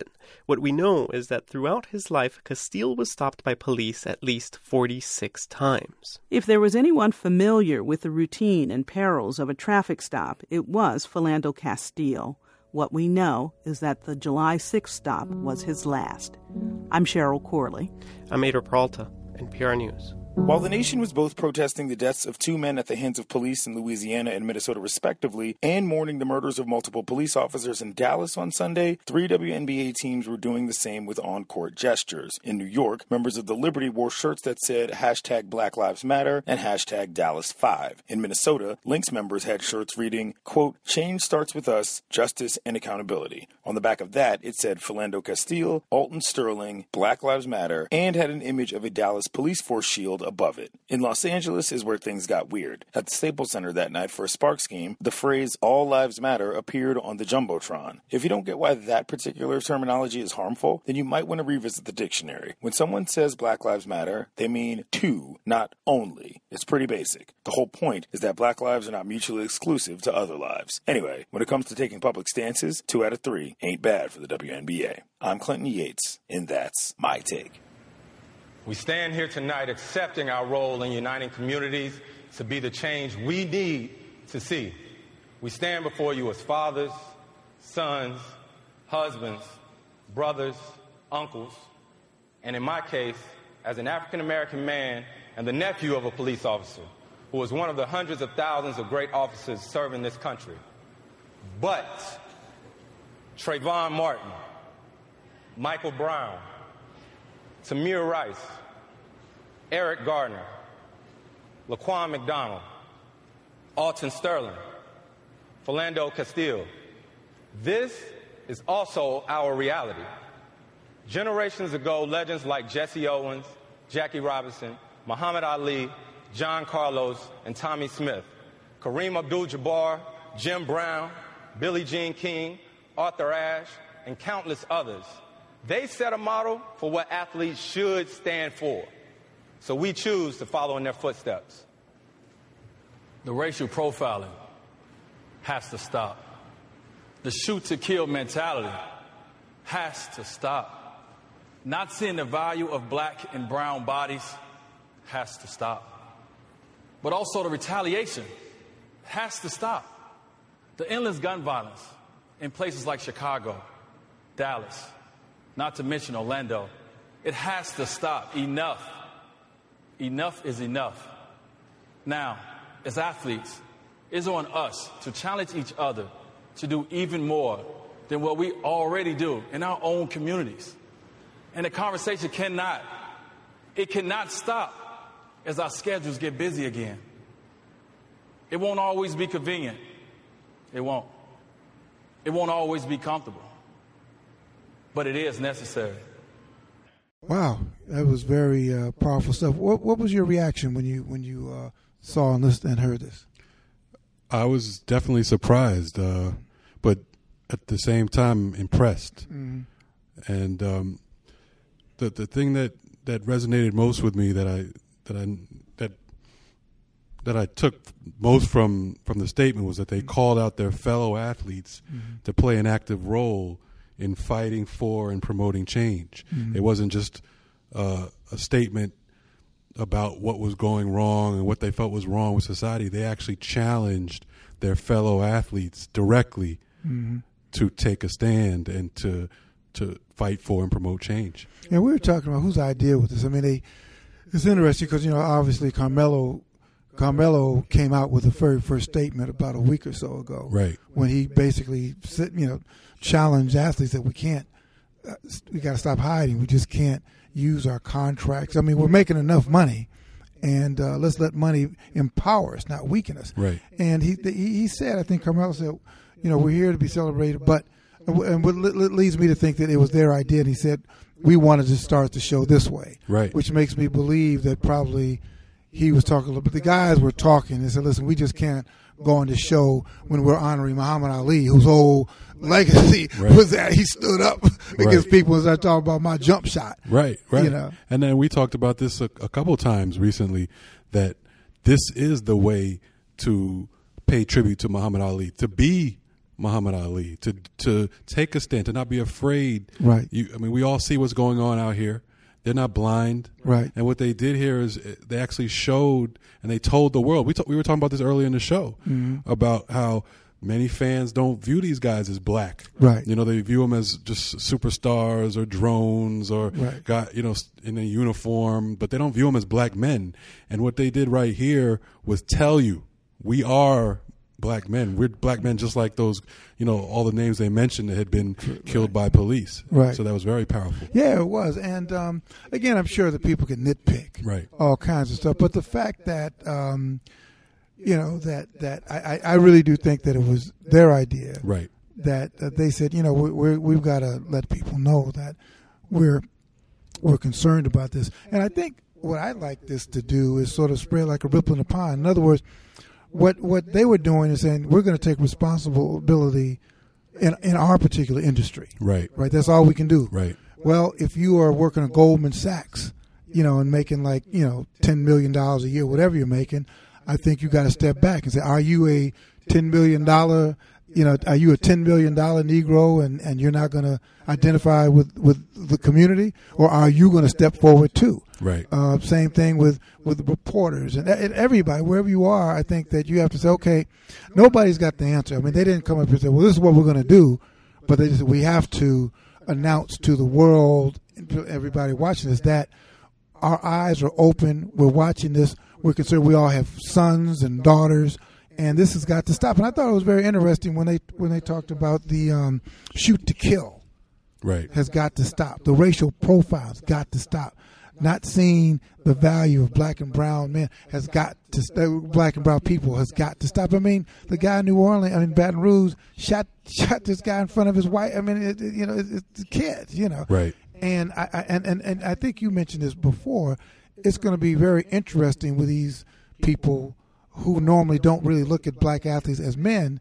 Now, are they going to start saying, we don't like Carmelo anymore? We don't like LeBron James. Now that we see them as black men, right? How you feel? Are you going to still support? I mean, how do you? Right. Well, good.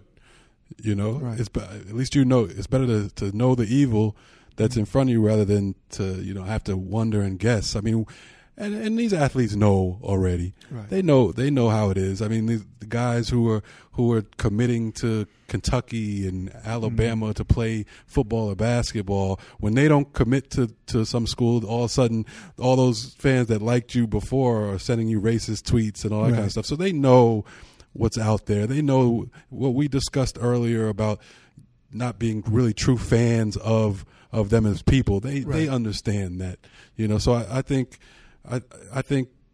it's the only thing they could do to be able to live with themselves. And this is 4 superstars in the NBA. I definitely think that they came up with it on their own. They're four friends. First of all, these guys are well-known friends. They hang together. So obviously there was a conversation had. Like you said, Carmelo had already basically written the blueprint to this whole thing. So I kind of feel like he spearheaded it. He was the person who spoke first. LeBron spoke last, which makes sense because he's the biggest star of them all. But at the same time, remember, I look at it. It's a great thing, but it's just a statement. But I thought it was a powerful statement and a much needed statement, and a heartfelt statement. But we'll see where it goes from here. And next is deeds. I mean, Max Roach had an album called Deeds, Not Words. Right. And I think the words are great. And as Carmelo also said in his statement a week ago, that we've already, like you said, we've talked before. We've done the marches, the demo. We've done all that stuff. We're looking for something new. Right. And I think that, although he didn't say it then, I think the new thing is unity. Right. Because the interesting thing we're just coming off of an NBA performance. In all sports, we realize that a team that is the best team usually wins. When everybody accepts their roles, they play their roles, and they play together. And I think that's what that's what I think Carmelo's message was. Certainly when we earlier this week when we had the celebration for $40 million slaves, that was sort of the whole thing, is that we've got to find a new common denominator. What binds us, what links us as a people. And I've always thought that the athletes, even on the plantation athletes always had the most currency, because the people, the black folks in the field, they liked them because they were the embodiment of strong black bodies. Right. And the people in the house liked them because they'd be betting on them to win the foot races and be the strongest boxers and know it all. So they had, the athletes, even on the plantation, always had the currency. They had the respect of their peers and also the grudging respect of the people in the big house. And I think that even today, when you look at where a lot of athletes come from, I mean, many athletes, particularly black athletes, are not coming from affluent households. Right. They become affluent. Right. But I think that many of them can certainly identify on those days when they grew up in the hood, when they saw the police storm through their communities and look at them like they were kind of interlopers and that they were policing them. And they said, I bet you every single one of those guys, LeBron growing up in Akron, Dwayne, I think he was Chicago. Carmelo growing up in Baltimore, Brooklyn, Chris Paul, and Winston-Salem. Yeah, and I'm sure every single one of those brothers know what it's like to live in a black community and see the police and how they can treat us. Right, and Chris Paul mentioned that his father was a policeman. Right. Or so. Not his father, but one of his uncle or something. Uncle was a policeman or a family member was a policeman. So, and this is the case for a lot of people. A lot of people have policemen as family members, but we all still understand that as a whole, there's a problem with the entire system. And are you? Are you a black man or are you a policeman? Right. Are you an investment banker? Or are you a black man? Right. Or are you a basketball player? Or are you a black man? Or a black man. What are you first? Right. And I think that there used to be the conception of the white people always pat you on your back. I'm a journalist and I just happen to be black. And I want to strangle motherfuckers who say that. You know what I mean? Right. But then the white people always, oh yes. Right. Yes, that's the way. That's that a boy. Right. No, man. And so I think that this symbolically, because this country is so sports mad now. But what has to not happen, Jamal, I think, is this. Once, particularly the liberal thing, they get on this, they can kind of overtake the movement. Now everybody, this is a feel good moment. You watch, they got a standing ovation, and this is great. Next thing you know, your movement has been hijacked by the well-meaning liberals and all, and that it cannot happen. When Pharaoh defines your promised land, you're probably not going to reach it. But that's always a temptation. White people have a very hard time of remaining on the sidelines, and letting black folks lead this movement, because they always have to, because they're very powerful. So they Disney. Even by accident. Yeah, they just can't, and there's always temptation to kind of, now each of them probably have, the white agents, and that was calling to be now Sports Illustrated on the cover. And before you know it, this raw, powerful message becomes co-opted in a way that takes white folks off the hook. And you have to understand, what did Walter Beach say the other day? Or I quoted Walter Beach, Neely Fuller.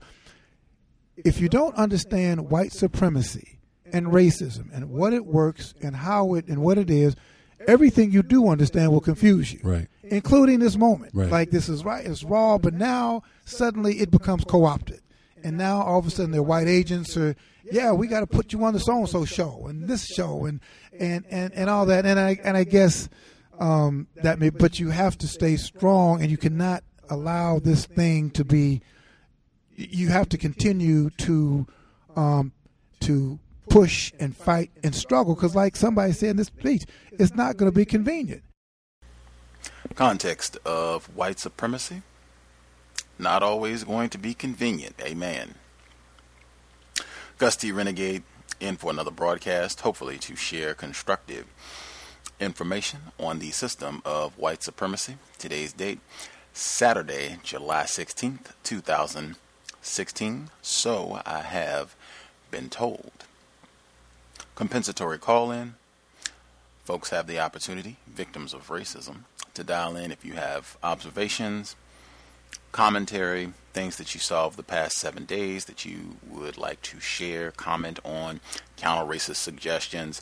Feel free, dial in. The number, 641-715-3640.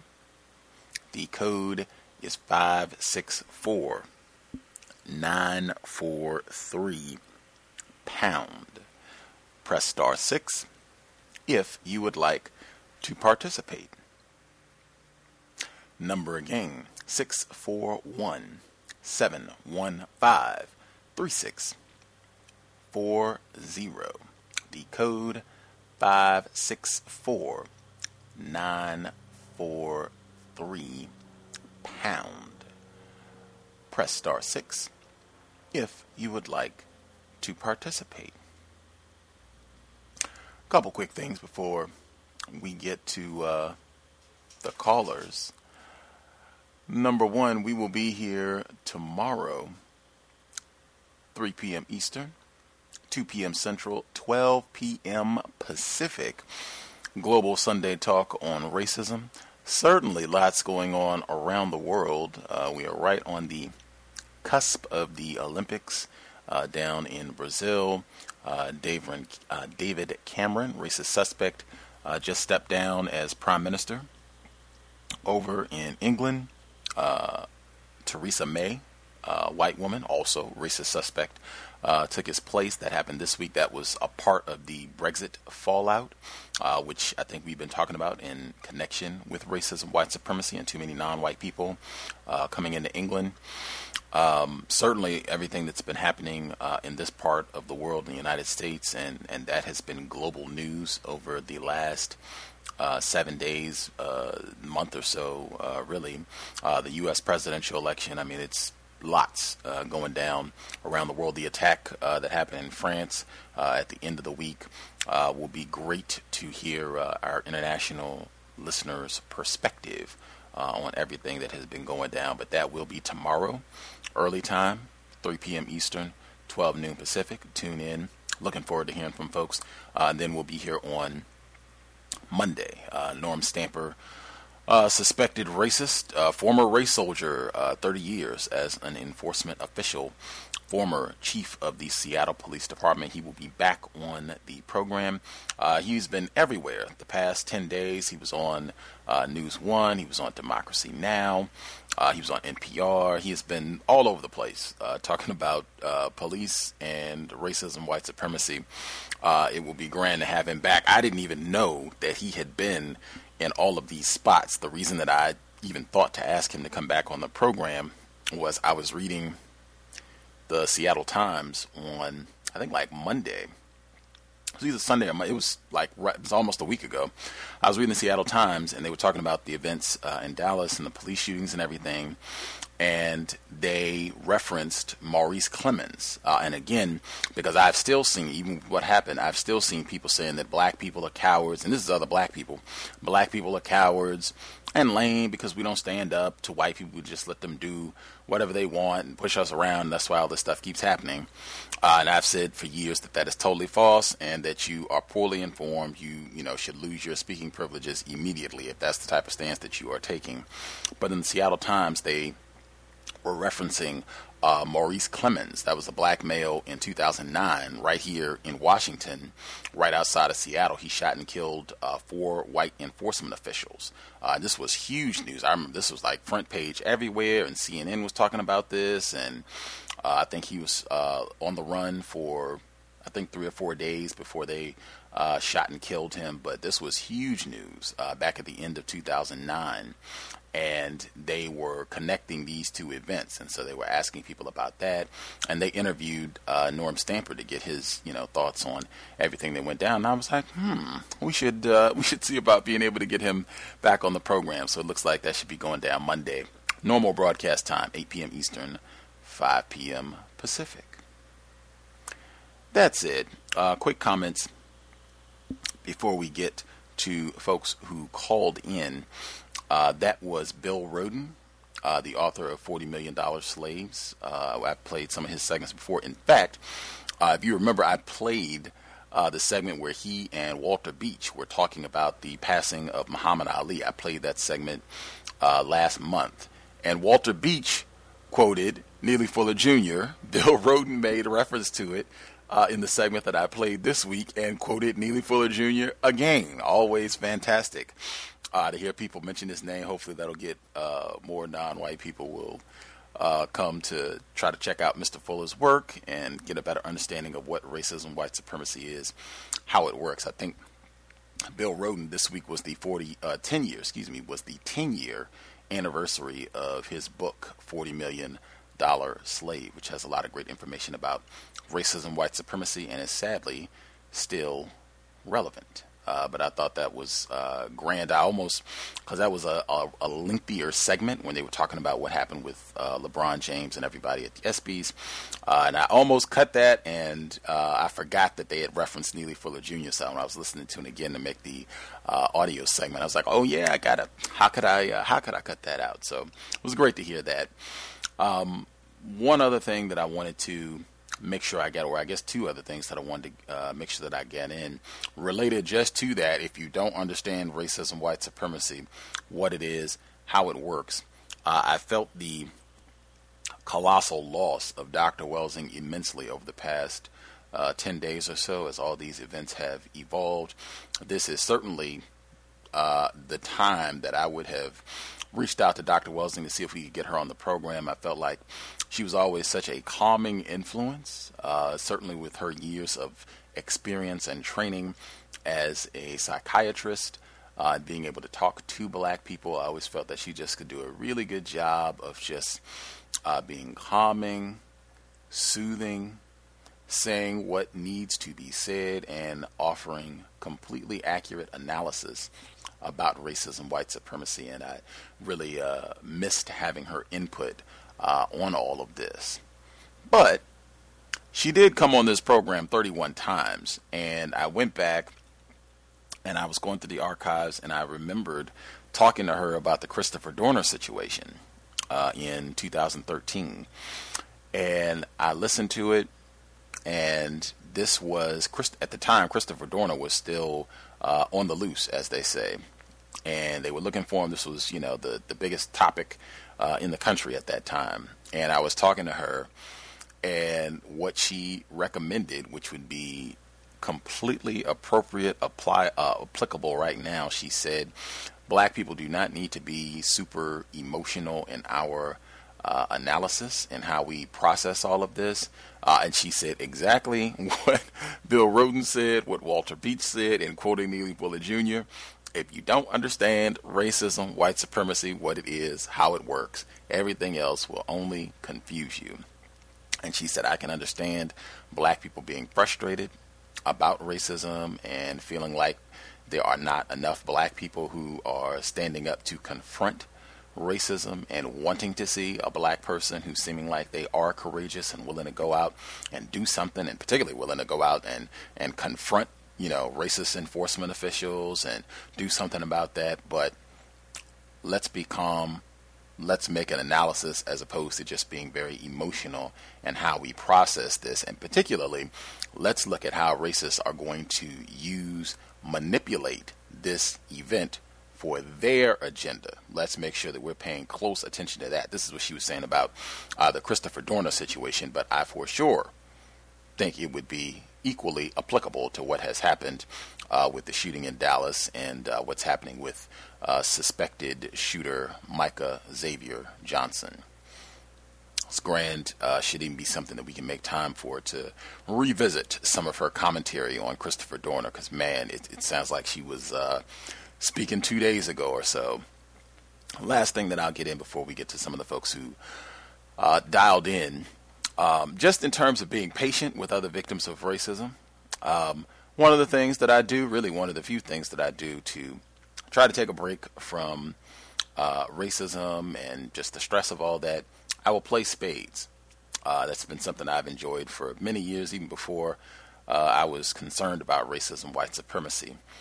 And if I'm going to play, I don't want to talk about racism. Like, this is supposed to be my little break. So, if people want to talk about, other things, that's fine. If people don't want to talk at all, that's fine too. But I don't bring up racism.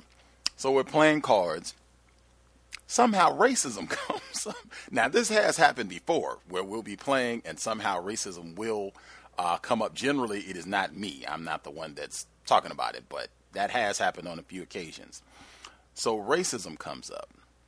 And, oh man, it was amazing, because it was like, I think everybody at the table wanted to talk, wanted to participate in the conversation. However, as soon as it came up, all of the cliches started to come, and it was like every other sentence, every person that spoke, it was just cliche after cliche after cliche. White people are ignorant. They're so stupid. Everybody that, believes in some sort of racism, they're just as stupid and as foolish as can be. Oh man, we just need to wait until all these old white people die out, and then this problem will be solved. And I'm sitting here on one hand like, hey, just play the cards. We're not supposed to be talking about, this is my escape. We're not even supposed to be talking about this. And then on the other hand, I'm like, ooh, wait a minute. What do you mean ignorant? Before I could even get a response out or ask a question to one piece of like empty rhetoric and false information, it would be followed up by another piece. Like, before I could even say, well, wait a minute, what do you mean ignorant? It was, we just need to wait for the old white people to die out. And it was, well, wait a minute, Dylan Roof was 21. Yeah, he was the most ignorant, stupid white person ever. And it's just like, oh my gosh, like just get back to the cards. Like, let's not even play.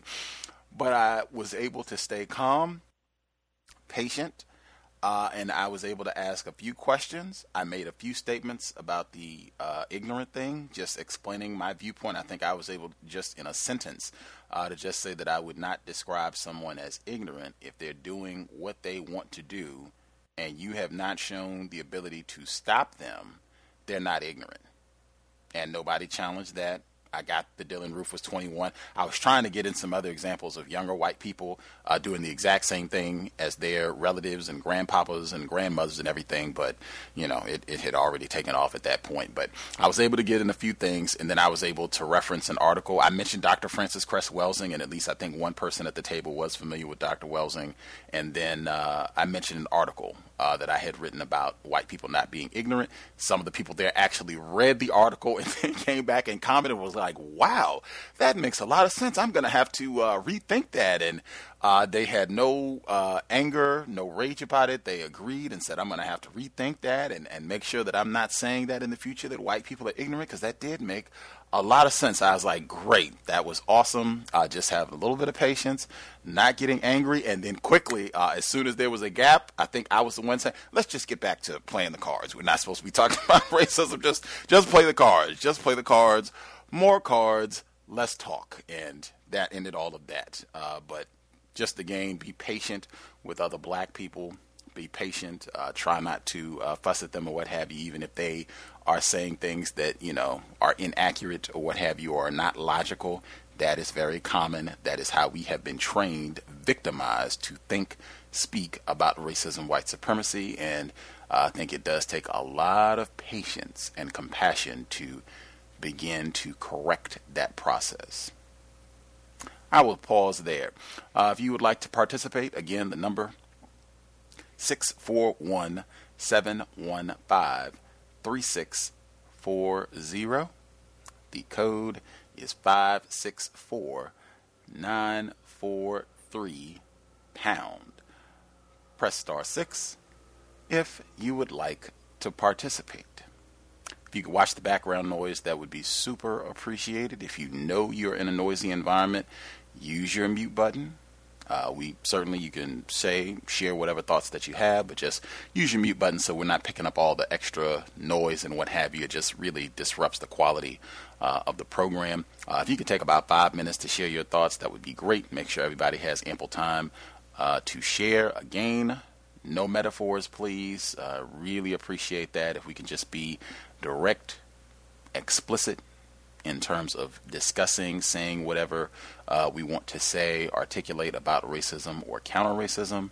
Just be direct about it and not have a lot of metaphors and analogies. A lot of times the things that are being compared are not equivalent. Really appreciate that. And the only broadcast that I make that request is the compensatory call-in. People use metaphors and analogies on many of our other broadcasts, and I have nothing to say. This is the only one. We are supposed to be watching the way that we talk about racism, white supremacy, being mindful of our speech. So that is one request that I make. Thank you kindly. Folks that dialed in who have a hand up, line should be open, or at least the first few folks who dialed in with a hand up, line should be open. I'm just going to move down the list and get people in the order that they dialed in. Can I be heard? Yes, sir. Good evening. Thomas in New York. How are you guys? Just had a few observations. Spades is a universal black game. Just had a question. Do you guys play with more than 2 jokers there in Washington, or do you guys just stick to the big and low joker? I do not. The game that I was playing this week, we were actually not playing with jokers, but I have played with both of the jokers, the big one and the little one. You guys don't play with the third joker? We didn't play with any jokers at all. Okay. Got you. Few observations. The Yale student, personally, I loved his response. I think the young brother just snapped, looking at that mural of 2 slaves just grinning, happy to be in the cotton fields, picking the cotton. Just the way the white people love to run the narrative.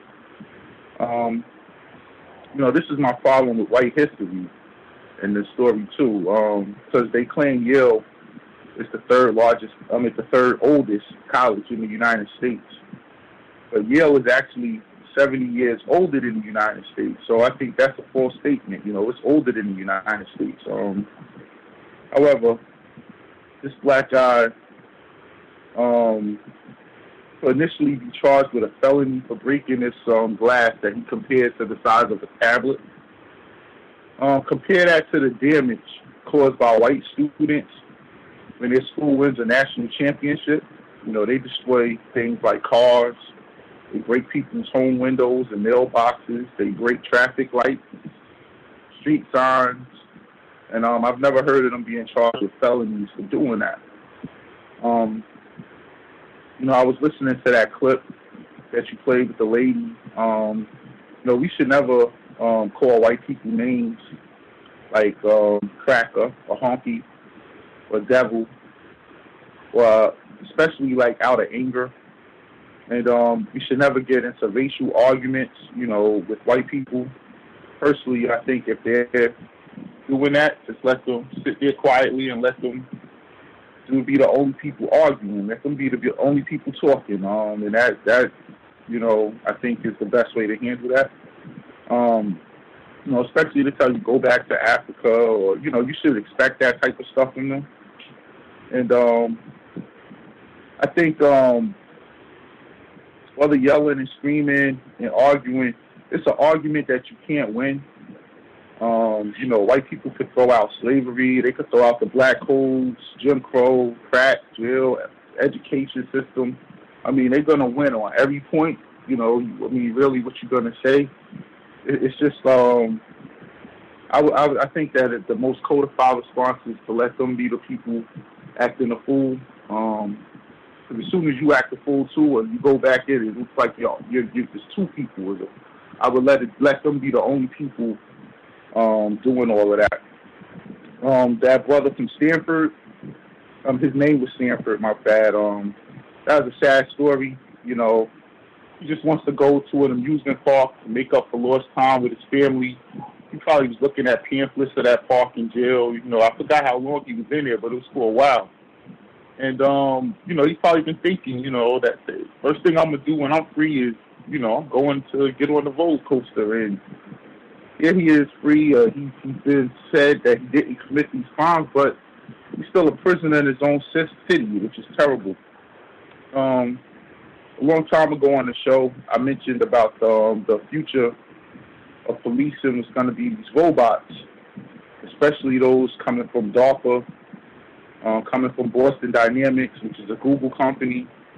That's the future, you know. And when you look at the Terminator, and they had, I think it was the one with the female Terminator, and they were at the beginning stages of building the system. And you saw the T1, the very first Terminator. It looks exactly like the machine used to kill Micah X. I forget his last name, but to you know, yes, thank you, Gus. You know, it looks exactly like that. With the two tracks on the side, at least the version I saw, instead of having one arm that held this bomb, this thing has two Gatling guns mounted on the top of it. So it just looks like they just retrofitted it with another attachment. But, you know, we're in the beginning stages. Surprised looking at the movie, The Purge. I'm surprised they didn't use drones to get better footage, you know, to show us more images, you know, if any of this ever happened, really. I mean, they could have blew up nothing and just telling us the story. There's white people. But either way, with the facial recognition technology, they can tell if someone's lying or telling the truth, using the impulses of someone that they usually make, or the facial gestures they usually make when they're not telling the truth. The camera picks it up automatically, feeds it into the database of the computer. And somehow, if the cop has one with it, you know, and they ask you, hey, what's your name? You got to tell them the truth where you live. You got to tell them the truth. I mean, it's going to be a totally different society that they're coming with. And instantly, you know, to look through using your facial recognition technology, look through your social media profiles, probably instantly make an algorithm or a profile on you that they can use for themselves to see if you're going to be hostile or not hostile. I mean, it's going to be endless possibilities. Last thing I wanted to say, I mentioned that my daughter went away to camp, and she came home today. Camp in Cornell University, a very white institution. And I asked her, hey, you know, what type of things, you know, racist things happen? And she said, oh, well, let me tell you. The first group of white kids that were there with them, when she got in the pool, she said when the black kids got in the pool, they all went to one side and rolled their eyes at them, would not interact with them, and half of them got out. And so just to let you know that practice is still taking place. And I mean my line, thank you. Fascinating. Hello? Yes, sir. I did just want to say the white kids at Penn State, Happy Valley, they rioted and tore up the campus and flipped over cars in frustration when Joe Pa was going to be fired for aiding and abetting a child rapist. And I don't remember them doling out a whole lot of felony charges and, you know, destruction of property charges then. This was like thousands of white kids. They got this on camera and everything. I don't remember that either. So they act a fool not just when they win a championship for any reason or no reason at all. Sometimes because they're mad about child rapists and they're friends. M1, was that you? Oh, yes. Hey, it's been a while. I hope everybody is okay. More, several things. The report on the C4 that was strapped to a robot to kill Michael Johnson. Now, this sort of, that was interesting. This was listed as a first time, a test case.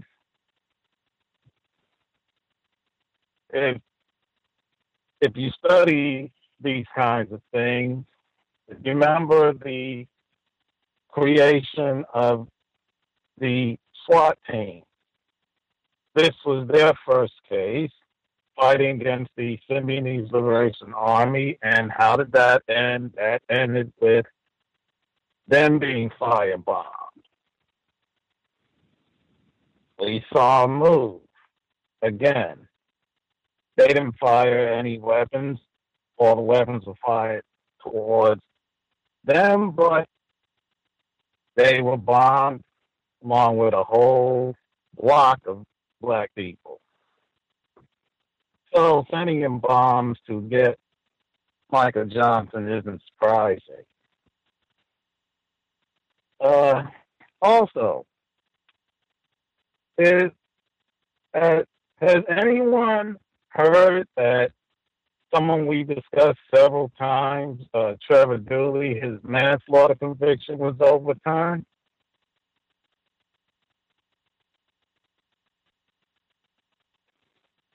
I guess not.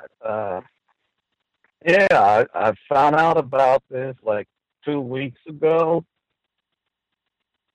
Now, I don't know if he has been released from behind bars. Supposedly, as I said, the manslaughter conviction was overturned. He's supposed to be getting a new trial. Now, the guy he shot, his lying ex-wife and lying daughter, they, of course, are trying to stop it.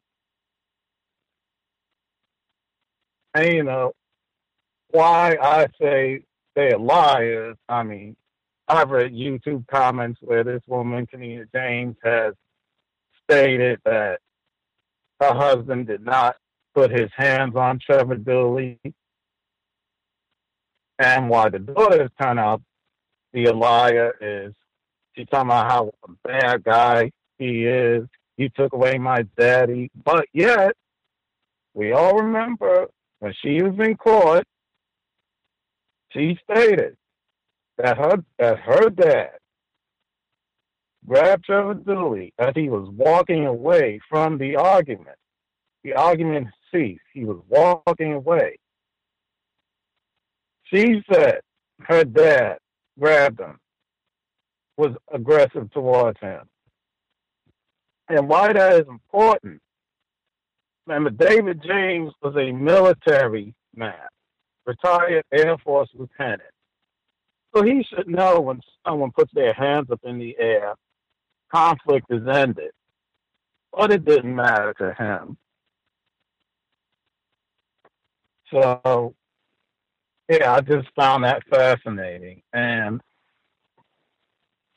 going back to what the person who attacked President Obama on was basically been my favorite subject for like the past 19 months, the whole war on cops scenario. And you know, Gus and everybody else, we have discussed on this program just the non-anger,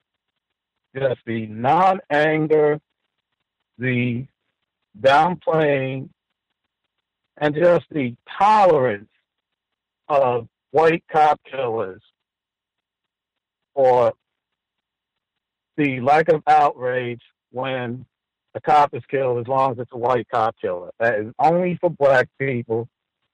Only black people engaged in war on cops. If you remember during January, February, when white people were the only ones killing cops. Their focus, all the pro-police people, was Beyonce. Not the 4 cops that were killed the week of the Super Bowl by white cop killers, not the 6 that were killed before them, but Beyonce. And now, why do I mention war cops again? This racist tagline wasn't more evident than what happened on Monday. The Michigan courthouse shooting. When the story first came out, this was immediately tied in with the Dallas police shootings. This was another sad day in law enforcement. We gotta, something has to be done. Can't have our law enforcement officers being killed.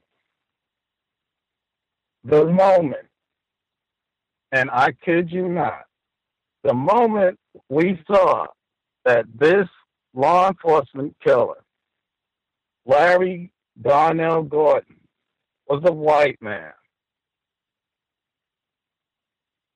who had a 22-year criminal history, by the way, and he was in prison for kidnapping, drugging, and raping a 17-year-old girl. The minute we found out that this white man killed these law enforcement officers, wounded a deputy who was black, wounded a civilian who was black, the minute we found out, all of a sudden, the story started dropping. I watched the O'Reilly Factor that day, something I haven't done for a while. No mention of it. That was the conservative side. I watched the Rachel Maddow show, something also I don't do. Get the liberal side. No mention of it. It was just reduced to a crawl on the TV screen. No Giuliani talking about we need to respect law enforcement. No war on cops. No, we can't go after law enforcement like this. None of that. Just the moment you found out was a white guy. And that was what I saw. And as I always ask, if anyone followed the Michigan courthouse shooting and you saw a different take, please let me know. That's all I have to say.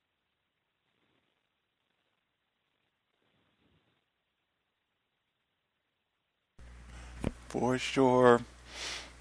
I think a few other folks did make a similar observation that got hushed down really quick once it was, this was a white shooter, not some random Negro. Larry Darnell Gordon was the white rapist's name who carried all this out in Michigan this past Monday. Other folks that we have not heard from, line should be open. Other folks that we haven't heard from. Can I be heard? Yes, sir. Hello? Oh, yes, sir. We can. Greetings to you, Gus, and to all the other callers and the listeners. Okay. Hold on, okay. I wanted to ask the black male who went to prison at 14. I don't remember his name because I was kind of in and out dealing with some other stuff, but did they say that the judge either did not remove him from probation or did he not remove the charge even though he was exonerated? I think it was they didn't remove the stipulations from his probation. It's Devontae Stanford, I believe is how you say his name, but I think it's, he did not do this, but they did not, it seems, unless I'm remembering it inaccurately, that they did not remove the stipulations from his probation when they released him. Okay. Yeah, when I heard heard that story, it just was really moving, simply because the fact that the judge essentially is trying to keep him tethered to the system, and psychologically he's being terrorized because he can't even leave his own house. It's like being in prison, but being in a citywide prison rather than just a 4x6 cell. So it's just really interesting how white supremacy played out in the legal system for him, in the way in which this judge won't just do his job and remove these stipulations from his probation just so he can try and get some semblance of normalcy after being falsely accused in the first place. But then again, he is a black male, and this is a system of white supremacy. So, I mean, this sorts of tacky, trashy, trifling behavior should be expected. But sadly, this brother should really have some access to a sense of peace in some manner, even though none of us really experience true peace in the system, but some semblance of peace after going through something as heinous as that. I found the clip, it was towards the end, where I think you said the black male's name, who quoted Neely Fuller Jr. When he was referencing the basketball players, I believe it was the five, who spoke out about racism and wanting to do something about it. And it's just interesting when he talked about them co-opting like a really poignant comment, counter-racist comment. And I find that to be a rhetorical ethic norm with them, where if something is said that has some sort of impact, they'll co-opt it and then eventually commodify it. And then, like he said, white people just take over everything. And that just goes back to our experiences with them from the very beginning. Like, we have never been allowed to have anything for ourselves without them dictating it once we come into contact with them. So to me, it was just interesting, that particular aspect of the clip. And it also, I believe they do that to downplay black suffering and make it seem like things aren't as bad as what they really are. These are all tactics that they use like all the time in order to try and minimize the pain and suffering of black people. And also, I wanted to make an addendum to the comments I had on workplace racism with jury duty. I wanted to just give another tidbit about the grand jury. I did mention that they do choose 23 jurors, and how they come to a decision to indict is 12 out of the 23. A minimum of 12 have to agree. So if there's anything less than that 12, then essentially they won't be able to move forward with the case. So I just wanted to put that out there. And then also on my job, weirdly enough, the same black male I talked about too, the workplace racism that I said is a very eloquent speaker who is trying to make some changes in the company. I guess you can say counter-racist changes in the company. He had a discussion this past Friday where he kind of lambasted this. It was like a whole discussion where they call it what's the name of the, I forget, but there's like this whole thing where the whole company comes and they get to listen to different people speak. And he spoke at this event on Friday, and he basically lambasted the response of the company to the recent killings of black males and just the general experience of black people, and how he basically spoke to the fact that many black people across the country have been dealing with a lot of psychological issues due to these overt killings of black males that have most recently come out. And the minute that meeting was over, there was a blanket email sent out, and they're going to have psychiatrists come to the company next week. I think it's on the 20th and the 21st, so that people who have been dealing with any sort of mental anxiety or stress due to recent events, whether it's those things or any of the other events that have come out, whether it's, the different terrorist attacks in France and all this other stuff, that they'll be able to, have a sit down and speak to someone. So I just found that interesting. And we'll see how that plays out, but I wanted to mention that. Then another thing that I thought about was there was recently a documentary I saw. It was called Inside the Mind of Giants. It was a nature program. I love quite a bit of nature programs since I was a child. And especially they were following elephants. And what they found was that elephants essentially have a response to white supremacy in the form of poaching. And specifically, they had a giant male. He was known as the biggest and oldest male on the African continent. His name was C.O.W.S. And what they found was that whenever he encountered people, because he had very long tusks, he had lived so long that he understood that his tusks were basically him having tusks put him in danger. So whenever he encountered people, he would immediately turn his back to them to hide his tusks. And he would place his face as close to the ground as possible within the tall grass so that the people around him would not be able to see his tusks at all. And they actually had film footage of him. Eventually, he ended up getting killed, and they chopped his face off and took his tusks. And they also found that another thing that they do is that there's areas between different parks in Africa where they're protected, and between those parks they have like these no man's land type of areas where poaching tends to take place quite often. So what they found is the elephants will wait until nightfall. They go into literally silence, which is something that they normally don't do. They communicate when they travel, but it's basically like they're fully aware of the fact that they're leaving a protected space into an unprotected space, and that's the precaution they take. And overnight, they travel from one safe zone to the other, and they found this pattern as they started studying them. And I just find that if animals that have a high intelligence like elephants have some sort of response. And then actually, weirdly enough, to speak of epigenetics, they've even had a genetic response to being killed, where the response is some of them are no longer born with tusks at all. So there might eventually be elephants without tusks ever, simply because of all of the killing and the genetic response to them being killed for their tusks. So I was thinking, if these higher life forms are coming up with these codified responses to being killed like they are, and they said that one elephant is killed every 15 minutes.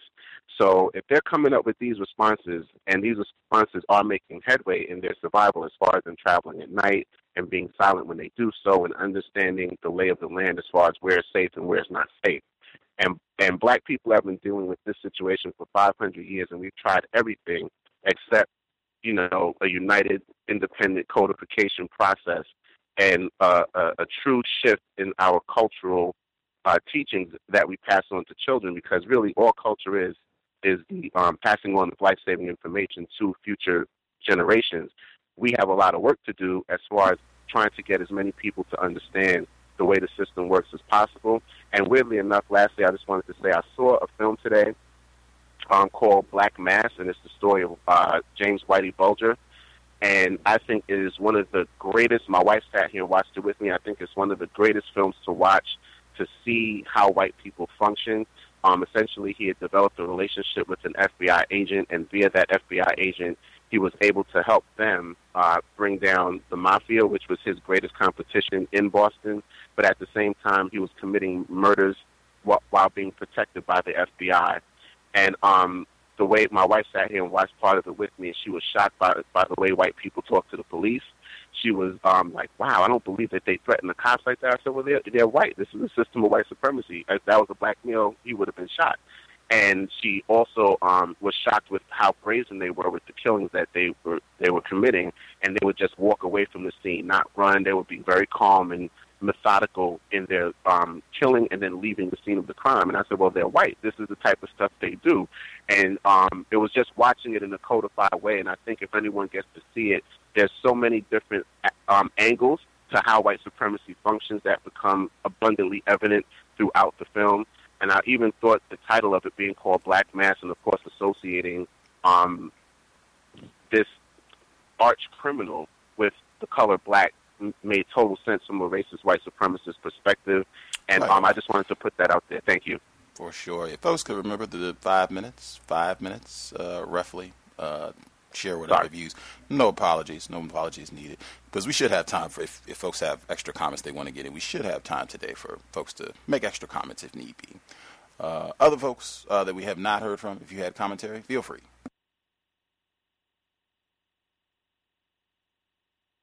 Can I be heard? Yes, sir. Good evening, Gus. Good evening to everybody who is listening. This is V from Central New York. I'm very happy to be with you guys. This is kind of therapeutic for me. So the last couple of weeks, I've made it a point to not be doing anything so I could listen and hopefully participate So much was said tonight that, I'm going to be deliberately brief, hopefully. A couple of news points locally in my community, actually. It was reported in our local paper earlier this week that Ku Klux Klan flyers were found on several cars.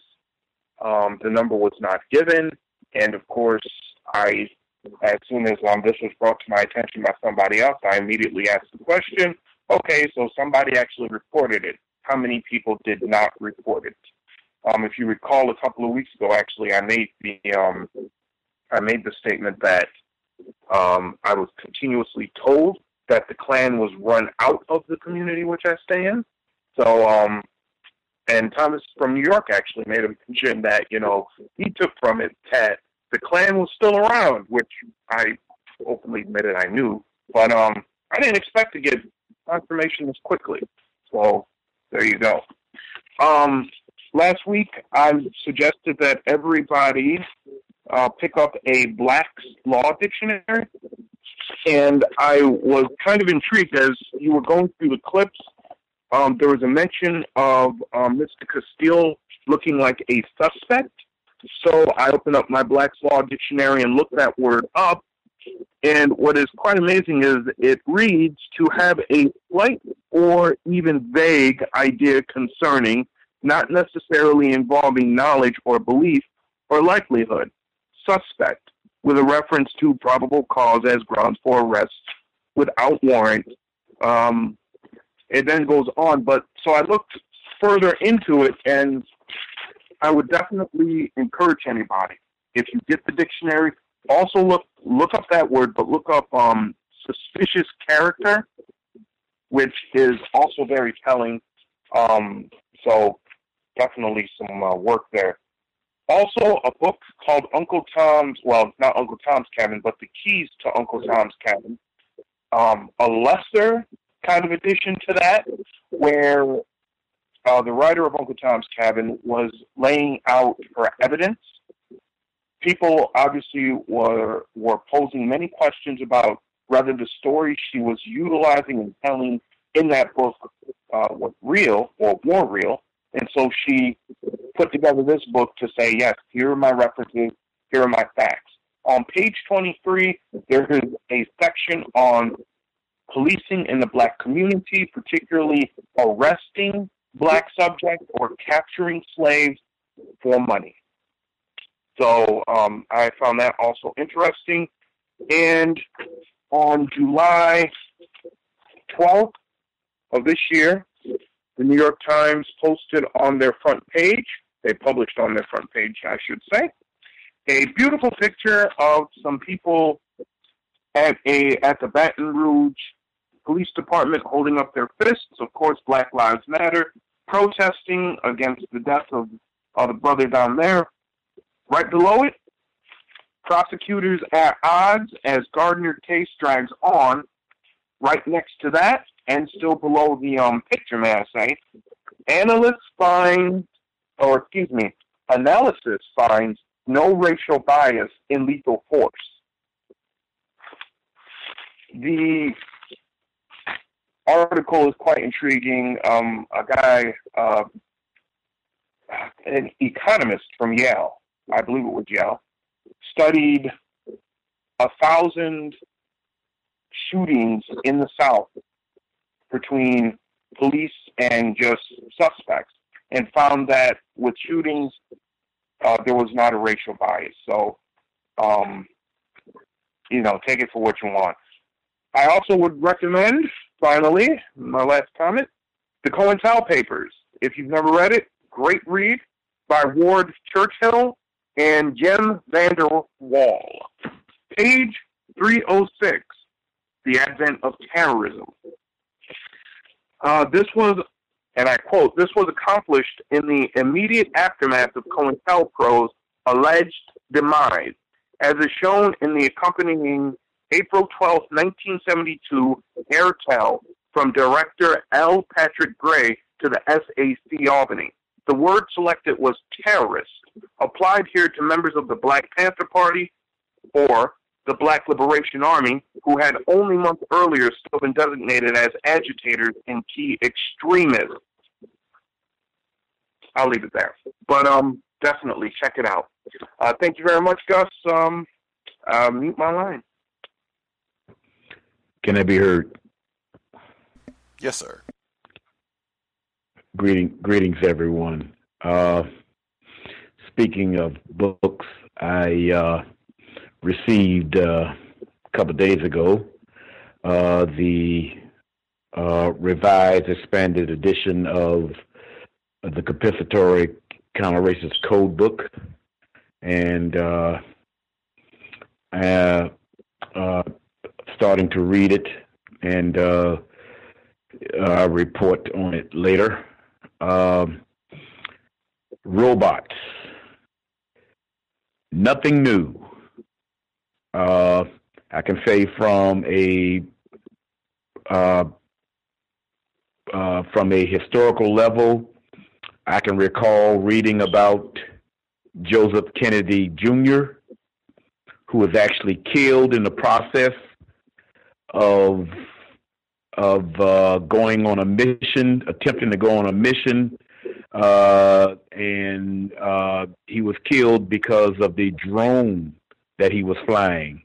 And reportedly he's supposed to bail out, and it goes the rest of the way by remote control, which is essentially what a robot is anyway. Robot, drone, same thing. And in the process, he died in the aircraft before he can bail out of it.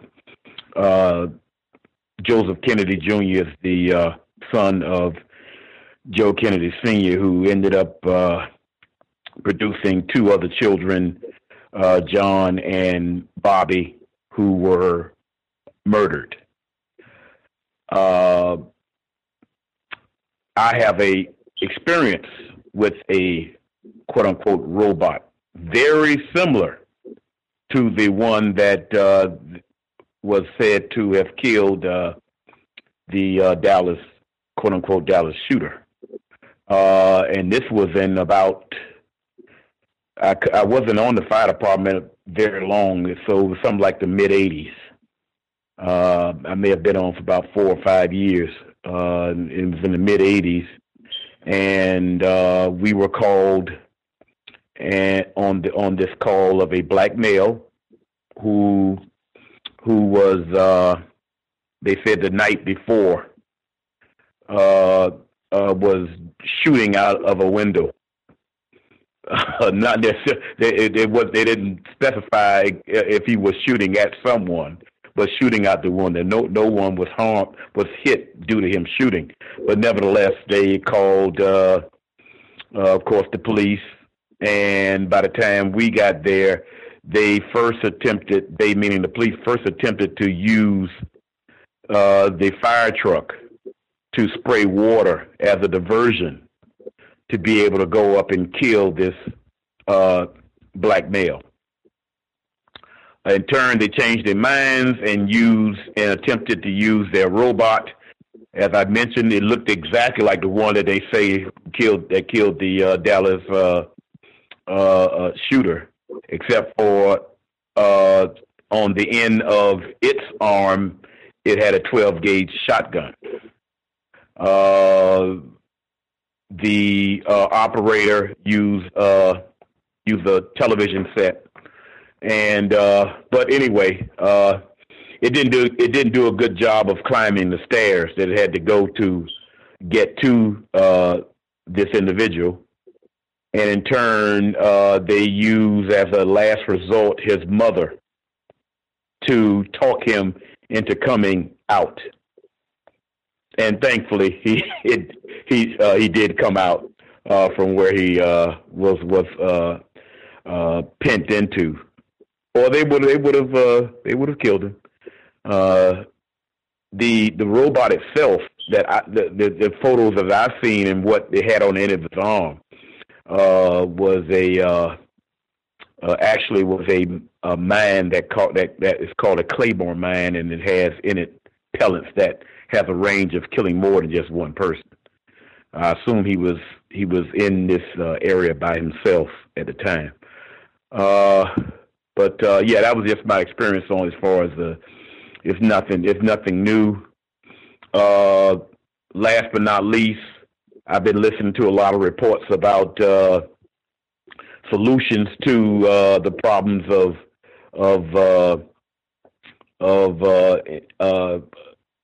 law enforcement killing black males, and they're saying that things like different type of strategy have to be placed in. They're saying that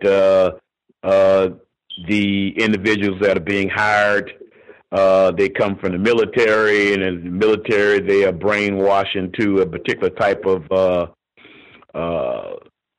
mentality when they have a gun in their hands.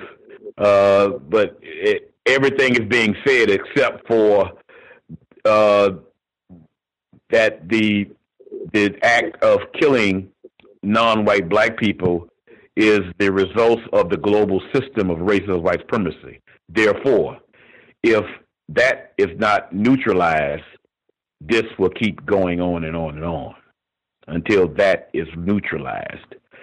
And I say that to say that I expect white people to avoid that particular understanding, but it also is coming from a lot of non-white black people.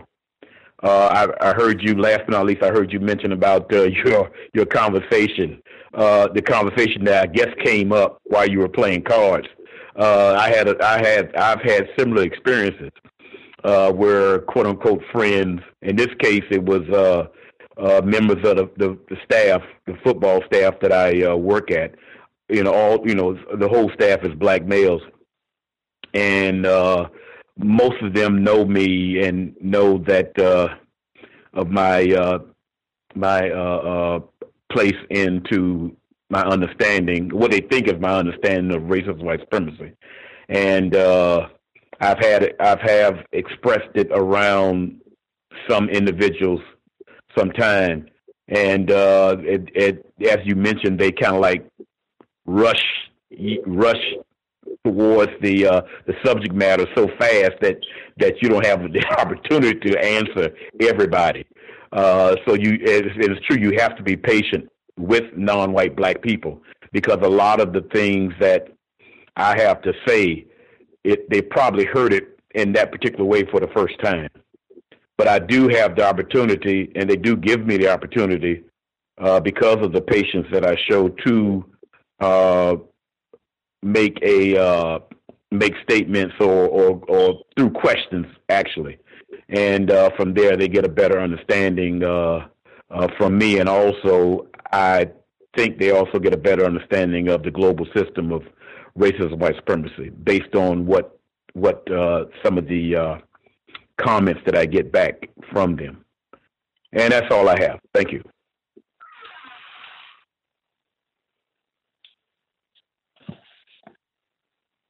Hello, can I be heard?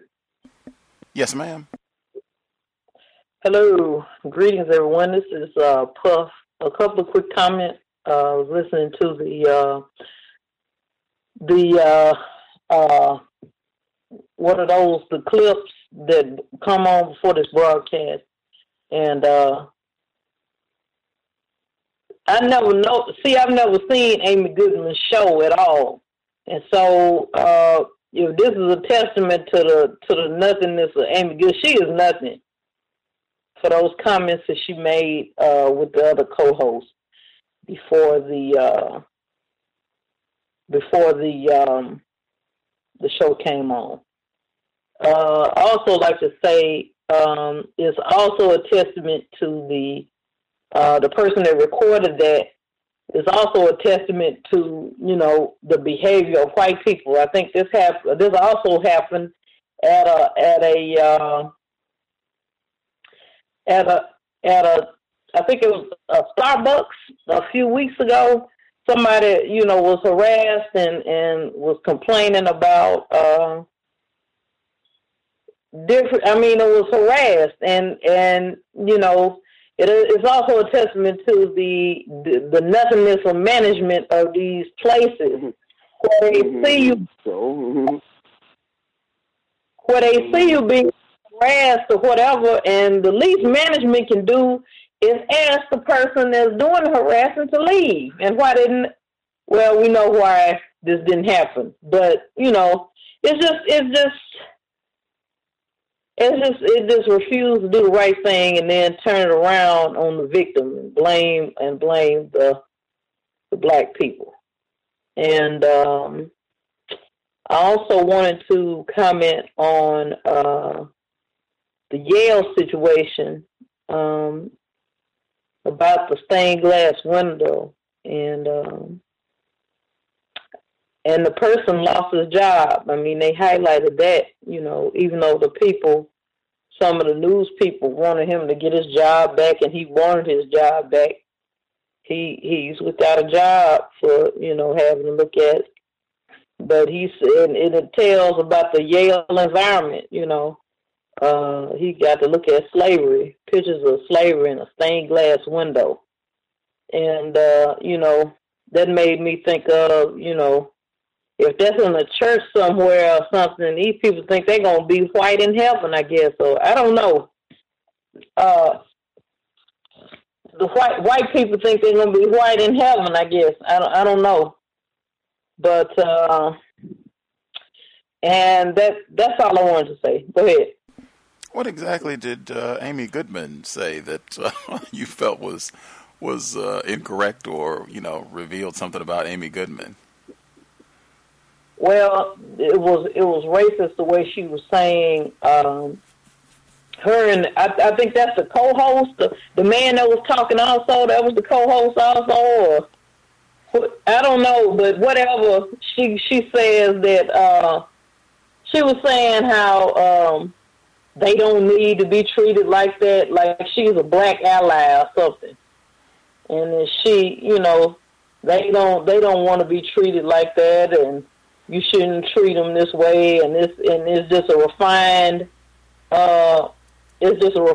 stance on racism, when, you know, that lady, the white lady that was going off on the black child, that was 15, she said, you know, she was calling them, that's how all white people feel. That kind of rage and all of that is that's what white people feel. That's what all white people feel. You know, when they see you, you know, they have the. I wish you could hear. When I lived in Tennessee, I wish you could hear the way that. See, they listen to all that rhetoric all the time, but see, they don't know black people, and so they listen to all that talk radio rhetoric and Republican and all that stuff just be on all the time, and they just program with that stuff. And it just reinforces all that programming, and, you know, they concerned about, you know, white power is on the wane and all this old type of stuff. So when they see you, they just act like a pit bull or something. You know, it just, I know you said no with the metaphors, but I'm sorry about that. All right, on. That was, just for clarification, the segment with the female and male host where they were talking about the incident in Texas where the tacky white couple, they went in with, like, you know, our ancestors owned you and you nigger monkeys. That was not Amy Goodman. That was the Young Turks with Sank. I think some people are questionable about whether he's accepted as white or not, but that was the male and female host on the Young Turks. Amy Goodman, she also has a male co-host with her. That segment was the one where they were talking about the incident at Yale with the stained glass window. That was the one where Amy Goodman was on. But okay. Well, that tells about Amy Goodman's still nothing, but, you know, we know Sink and the Young Turks are nothing. Also, they're nothing. They're worthless. They're both worthless. And go ahead to somebody else. It's not funny. I mean, you know, it's messed up. I wish everybody on this line could hear him. I'm gonna listen to that this week too. And see, you can, on the internet, you don't have to live there to get FM stations. You can just listen to it on the internet. WTN in Nashville, that's the talk radio station in Nashville. you can listen to that any time of day and just listen to the local people when they call in. It's you'll learn a lot about white supremacy. At least I do. I learn a lot about white people listening to that. For sure. The segment with the Young Turks, I thought it was interesting because they started that clip talking about the incident where they're at this restaurant or what have you. They started with chastising the black people about using the word honky or cracker or whatever else in talking about folks classified as white. I thought that was fascinating for that segment, for what happened, what was recorded. That's how you start with chastising and fault finding with the black people, victims of white supremacy, for that segment. But for sure, we have noticed some patterns about the Young Turks over the years. I try to get in a segment or two from them each week to just kind of notice similarities in how they present information.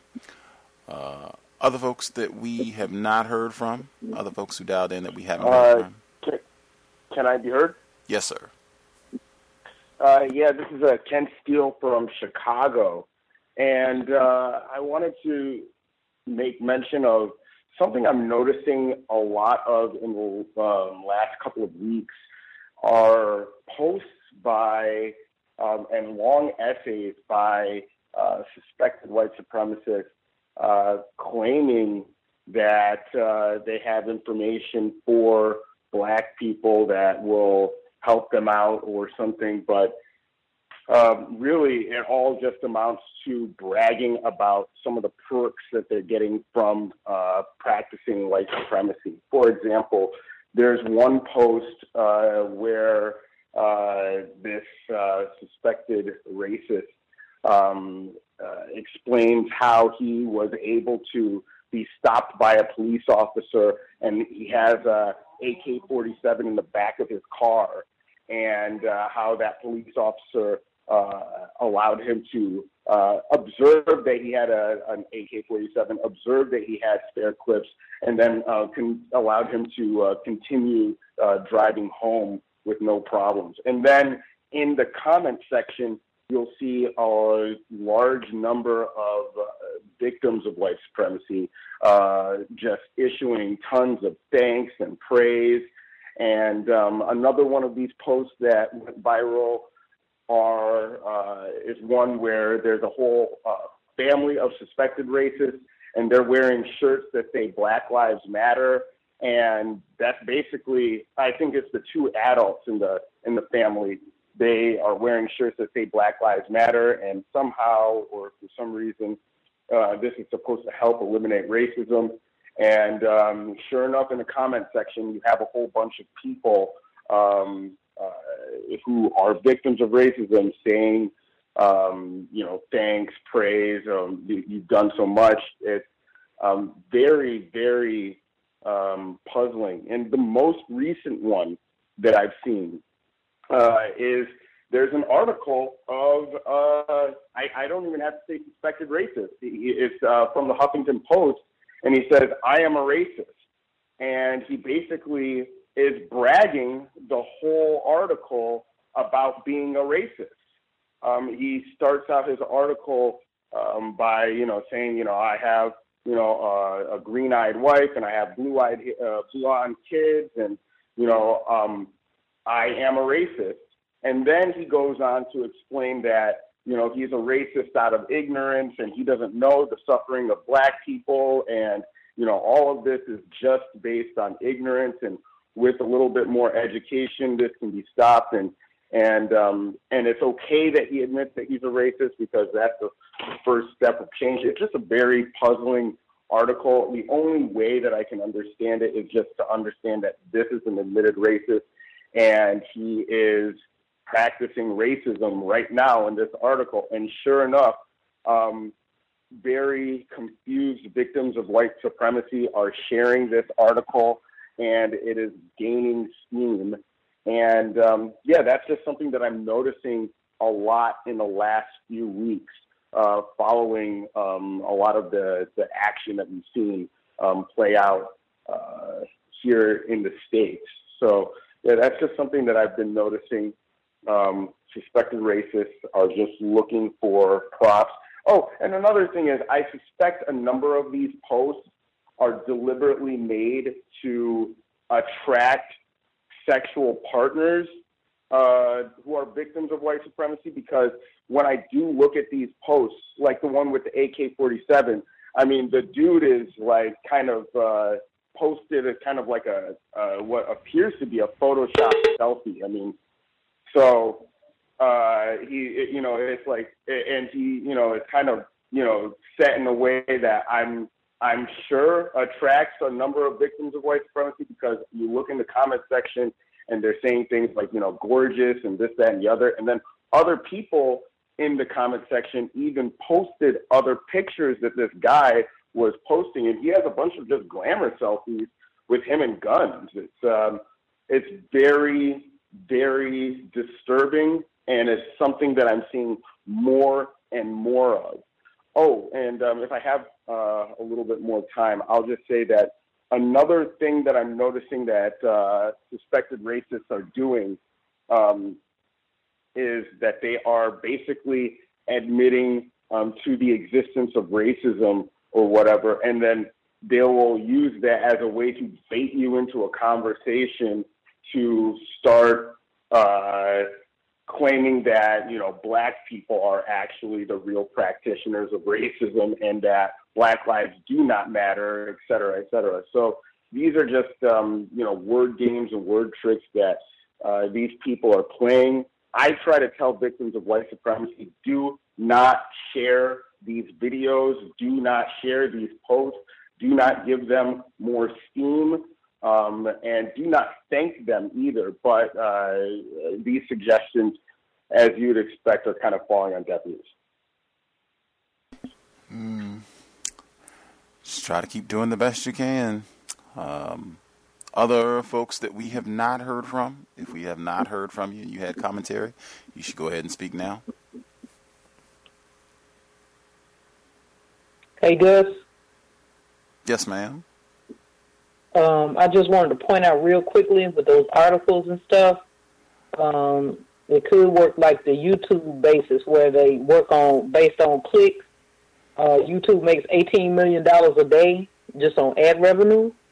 And you remember how, like, I think a few years ago you were doing things on compensation, like how much you were asking, like, white supremacists, like how much were they paid, and the racist people that write these articles and stuff, how much were they paid to do that, and this type of thing. And this goes to compensation also with, you know, baited, just like he said, baited little things, and it goes with compensation. So, you know, which titles will get the most clicks, and that means ad revenue, and that means more compensation. It could mean more compensation. I just wanted to point that out. For sure. Did we miss anybody? Anybody who we have not heard from at all have commentary they wanted to make sure they got in?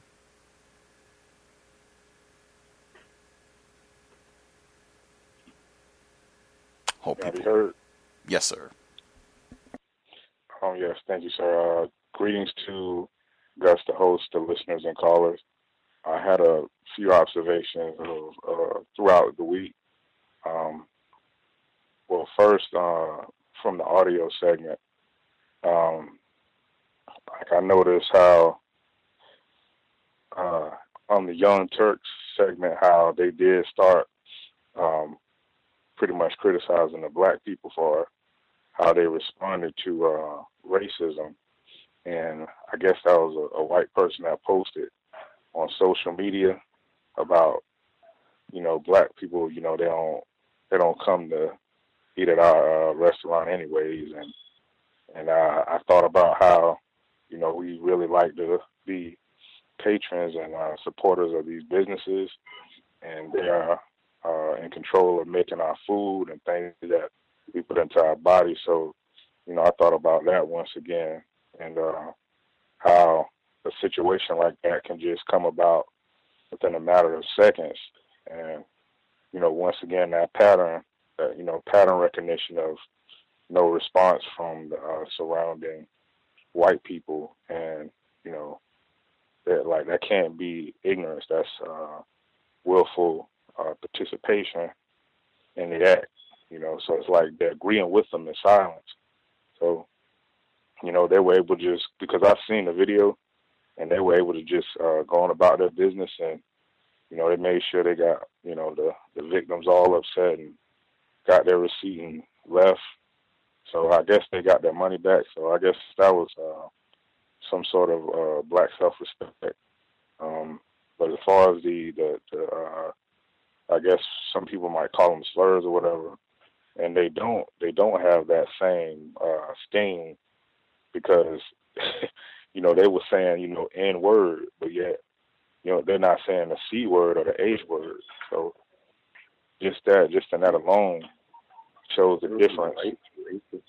And I'm thinking, like, with the police making, I don't know who made up the term Blue Lives Matter, especially with that trend of how a lot of white people will say, we're colorblind, but they're using the term Blue Lives Matter, but it doesn't make any sense, because everything they got on them seem to be the color black. So I don't know where the blue thing comes from. I guess it's a traditional thing, but the gun and the so-called nightstick and the shoes, everything, is the color black from what I'm understanding.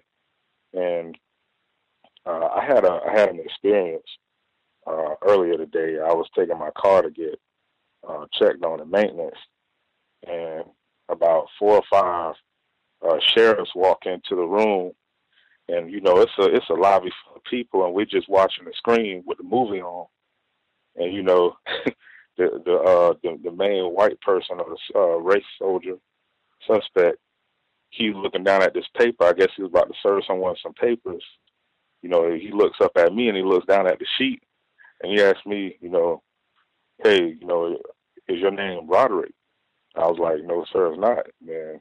He didn't ask anybody else anything. He just asked me, the darkest person in the room. So him and his crew, they go and walk somewhere else, and then they went to go talk to an employee, and they walked back outside. So I had no idea what that was all about. So it just goes to show you, wherever you go, got to definitely be aware constantly. So can't take any breaks. And that's all I have. Amen.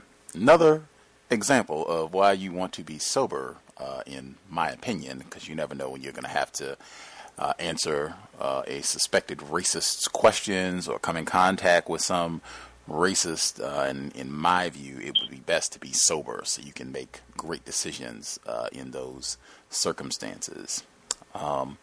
And just the Devontae Stanford, that's the young black male up in Michigan, where he was incarcerated unjustly for 9 years and from the age of 14. And they exonerated him and what have you. And they was talking about in the sound clip, he was talking about how he is not able to travel and what have you. So the exact particulars, they cleared. His convictions were vacated, but they have not officially cleared the murder charges from his record. So that's why he has all these stipulations and what have you, because the murder charges are technically still on his record, which is absurd to have to continue to be dealing with this and hampered by this when he's been exonerated. He didn't do it. It's clear that he didn't do it, and just more than a decade of abuse, and it just continues even once in. A reminder of Mr. Fuller why he says it is greater confinement, that the entire world is a prison system of racism, white supremacy. You just can be placed in greater confinement. That is for sure the situation that he is dealing with, Mr. Sanford. Folks that we have not heard from, anybody, if we missed you, you had commentary you wanted to get in? Can I be heard? Yes, sir. Thank you, Jess, and for everything that you're doing. I'm a first-time caller, and just had a couple observations. One was, especially like to thank you for that medical apartheid thing. It kind of opened my eyes about certain things. Like I was listening to a radio show and they were talking about something called the Urban Death Project. It's basically, they were saying that, in the cities, cemeteries take up too much space and yada, yada, yada. It takes too much resources and energy to cremate people. So what they're experimenting with doing is they're building these structures to basically your loved ones go in the top of the thing, and out the bottom comes compost. So I'm guessing you can do whatever you want with it. I'm guessing grow vegetables or whatever, the delectable Negro or anything. But the thing that really kind of caught my attention is they kept saying Urban Death Project, and from medical apartheid, I heard that the colleges, the experimental colleges are in black areas and black neighborhoods, and like some kind of southern university in North Carolina is doing the research and everything. So I figured, there's something in it interesting to check out. And another thing I was listening to was a guy called Joe Mzungo or something. He wrote a book about he was trying to figure out where he got his name from, a white guy. And come to find out, he did the research, and it was you must have heard about that. He descended from an African warrior or whatever that I guess won his freedom before slavery. Before the laws were set so that he couldn't marry a woman or whatever, and that the miscegenation or whatever they want to call it, and of course, when he told his family about it, of course, he had a bunch of KKK members and everything. Of course, they weren't too thrilled about it. And I just thought that was a very funny story. And, that's all I got to say. Thank you.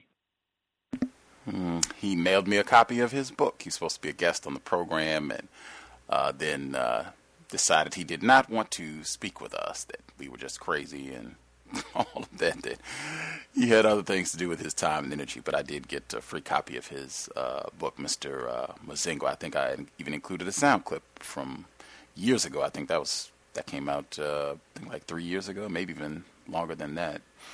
Other folks, I posted an article about the Urban Death Project on the Facebook page where they've been talking about this, turning corpses into compost. Always good to hear from first-time callers as well. Anybody that has not been able to share it all, anybody that we have not heard from, you should go ahead and get your commentary in now, because we are closing in on the end of the program. Anybody we have not heard from? Yes, can I be heard? Yes, ma'am. Is it too loud? I have a heavy-duty fan on, and I don't know if the noise is too loud in the background. It's fine. Okay. I need to ask you something and share something that you were saying last week. I think it was last week. You were saying that black people. You said you wasn't. And you and a lot of the other callers were saying that they wasn't gonna watch any more violent videos because whites, become immune to them and think that's standard procedure to kill black people. And I thought about what I think it was either Dr. Cambon, Mr. Fuller, or Dr. Francis Cresswell said. Black people need to be more comfortable with being uncomfortable. And I understand I want to watch those violent videos all the time, but I think it's something that we should watch when it happens to keep us on the alert, because I think sometimes inertia can set in and we can become complacent. Because with this, that's just natural, because nobody wants to keep getting beaten down. That really takes its toll on your psyche, and so I just wonder how you felt about that.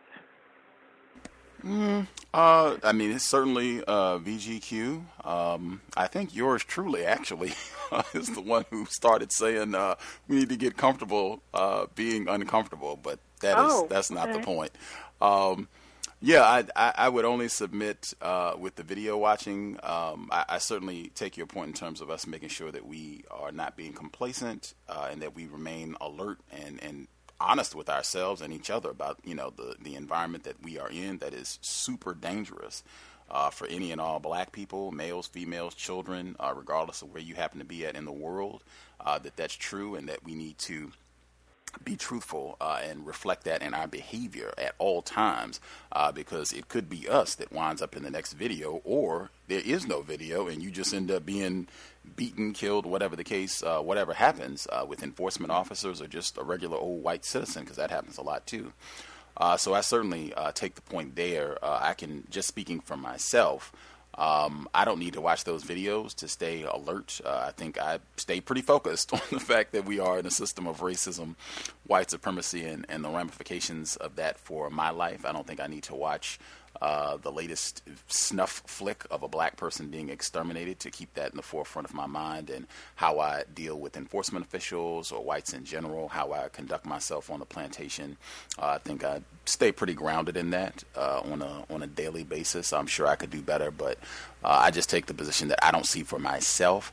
I don't see where I'm going to learn something new. I don't see what the benefit would be for me continuing to watch all of these videos. I've seen a lot of them, what's transpired. I do, even if I don't watch the videos, I do tend to read, so I am informed about the incidents. I try to include information on the program as well, but I just don't see what the benefit is for me to continue to watch these videos. I've seen a lot of them over the last 5 years, and I'm just at the point that I don't see what will be gained from watching new ones. And I'm sure other folks, they can come to their own conclusions, and people who take the position that they have learned things and it's constructive for them to continue viewing it, great. But that's just, my own personal stance, and certainly there's VGQ, Victims Guarantee Qualification, as it relates to that or anything else in terms of counter racism. Hopefully that makes sense. Yeah, it does make a lot of sense. Thank you very much. Okay, bye. For sure. Interesting. I didn't play the clip, but Ta-Nehisi Coates was interviewed. They were talking to him about the police situation as well, and he had come to the same conclusion, that he also had stopped watching these police videos and almost had the same logic that I've been saying, that he just didn't see what new information was going to be gleaned from watching the latest black person bludgeoned, beaten, shot, killed. He just didn't understand what would be gained from watching the latest snuff flick of a black person. We miss anybody, or did we get everybody that dialed in? Did we get everybody?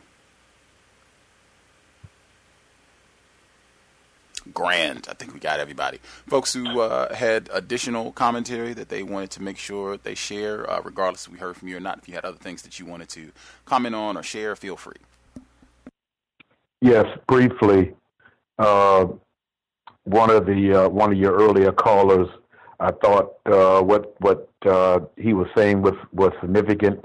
How a lot of white people who claim to be counter-racist are being posted on non-white black people's Facebook accounts, that sort of thing. And I say VGQ first and foremost, but it's a strategy basically to attempt to influence non-white black people, in order to influence non-white black people to take more of a serious understanding and interest into codified counter-racist thought and action. They would use some clip that they have of a white person. The latest person I saw was Miss Jane Elliott, which has been on your program more than once. I've observed that same strategy, and to me, and I say again, VGQ, what it actually does in my thoughts is it kind of like elevates that white person to a celebrity status, in a sense, and they really aren't doing anything. And who says it's not accurate that the reason why they go about doing what they do anyway is to become celebrities in some sort of way, especially around black people. And they may use their lectures in front of white people in order to obtain that, because that seems to be the results of the Timothy Wise, the Jane Elliots, and the rest of that group of white people. And when you look at it in a critical sense, there's no results to what they're saying and say they're doing. That's all I had to say. Thank you. I actually spoke to Mr. Fuller this week about that, or I didn't even call him to talk about that, but he brought it up, and he said that this small little group, he almost said exactly what Dr. Cambon said, this small little group of whites, Timothy Wise, Jane Elliott, you could put Norm Stamper in that group as well. I think there was a white woman who wrote some article talking about Black Lives Matter, and she included her black abducted offspring that she has as well. She had a picture of them. But she said all of them, they were talking about the police shootings and everything and talking about racism. But Mr. Fuller, he said that they are totally insignificant and they just reap mass confusion on black people. He said that's been his observation for decades, going all the way back to the 50s and 60s, that you'll always have a handful of whites that'll come out and cry and hand wring and want to hug on some black people and, oh, this is terrible, racism is bad, and it's not all of us, we need to solve this, but that it just wreaks mass confusion on black people. That is the end result, and at the end of the day, they are not worth anything. They are completely insignificant in comparison to the droves of whites who are totally dedicated to racism, white supremacy. They end up solving no problems for black people. And I just take the position that all of these whites that are coming out and doing this, Timothy Wise, because Timothy Wise was on News One this week and other programs doing the same thing, I just take the position that they are willfully, deliberately coming to cause confusion. They know, I think we talked about it on the program a lot, we are searching for that good white person who's going to love us and not going to be racist, a white validation, white identification. That's how we're all groomed to be under this system. That they know this and they're coming to exploit that, and as Mr. Fuller said, just causes mass confusion with our understanding of racism. And I would even say, if you can look at the way that these folks' articles and papers or whatever books gets presented and compare that to a Dr. Welsing or an Amos Wilson or Dr. Marimba Ani or anybody else that's a black person, even you, anybody that's on this call right now, the way that the regard that will be given to these white folks when they come out and whatever they're going to say, as opposed to a black person, when they're coming out to present, it is nauseating. And I will pause there. But Norm Stamper should be here on Monday. I am looking forward to that. Other folks have commentary? Can I be heard? Yes, sir. Okay. I was this is Ken again. I just wanted to say, yeah, as we were speaking, one of a person on my Facebook friends list, a fellow victim, posted some picture of Che Guevara with some, I think, Congolese war fighters, and he was talking about how great Che Guevara was. And I pointed out to him that, hey, Che Guevara made blatantly white supremacist comments, and these comments have been published in books that he authored. And he was, very combative with me at this point, insisting that, hey, Che Guevara, he's done all these great things. And, they say that he, fought desegregation. And I let him know that, hey, I know that, they're reporting all of this stuff on this article, but all of that comes after the direct quotes where he is saying very harsh things about Black people in general. And then he blocked me after I pointed out that Che Guevara is a lot like many other white supremacists or suspected white supremacists who are frequently surrounded by non-white people, despite having a history of making racist comments. People I included in this example were Justin Bieber, Eminem, Dylan Roof. All of these people had non-white people all around them, and despite this, and were non-white people who considered them friends, and despite this, they still practiced white supremacy unabated. And I think it was just very telling that this person was willing to block me over just a comment where I posted quotes from Che Guevara making racist remarks. So that's just something that I'm seeing, is that these people who are supposedly here to help us, these white allies of ours, they frequently function as agents of confusion and division amongst victims of white supremacy. I'm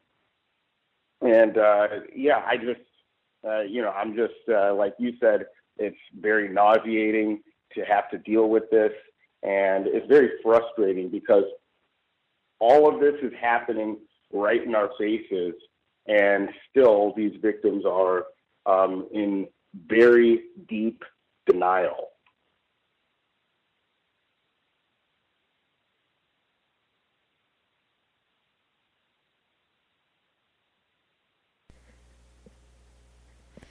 For sure.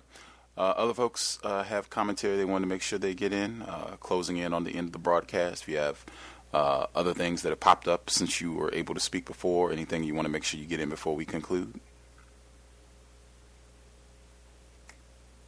Can I be heard? One more thing. Yes, sir. Just a heads up. As things are getting more intense, they're starting to have new Facebook codes. I know that you mentioned. I know that you mentioned you had the clip earlier that had so many reported posts on Facebook happened in these last couple of weeks. But one of the things that they're screening for is threats against police. Now, these statements don't have to be direct threats. They can be as simple as saying something like Micah Xavier Johnson was a martyr. And they're literally arresting people. I know that 2 people in Detroit last week were arrested for Facebook posts that were simply sympathetic to the gunman or the alleged gunman in Texas or in Dallas. So that's just something that, your listeners should be aware of, is that, they are on the hunt. Be very, very careful of what you're posting on social media. I did say that earlier this week, that I would discourage using a photograph of Micah Xavier Johnson as like your avatar on Facebook, because I saw some people doing that as your profile pic. I would not, or Twitter or whatever social media you're on, I would not encourage that. As I think I said earlier this week, I can see how whites could make that a major problem for you in this environment. Other folks' commentary they wanted to get in before we wrap up? We have a few minutes left. Have you heard? Yes, sir. Yes.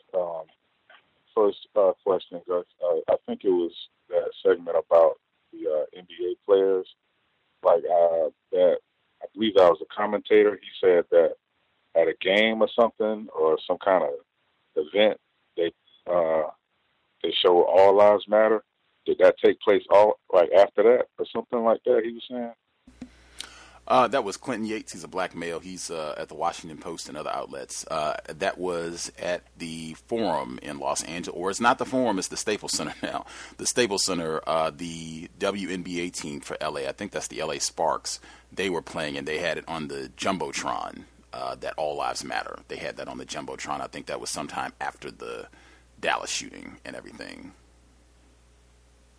Oh, okay. I got you. And it was another story about a black female, I think it was a 5-year-old child, was, I guess, threatened by a race soldier, speaking of social media, and I think the guy got fired or something like that. Did you hear about that story? No, I don't believe so. And, I mean, I think eventually he's probably going to apply at another station, so they have those infinite connections. So I agree with that. Being careful on social media, and I believe the guy said something about hold your child tight because it's going to be the last time or something. So he made a blatant threat, in my opinion. So, and then like on a video, she was like she did not forgive him, from my understanding. So that's definitely a thing that stood out. So yeah, she said she did not forgive him. Wow. I have to see if I can find a link for that so I can check out a little bit more info on that. But I would not be, white people do not get fired, they get transferred.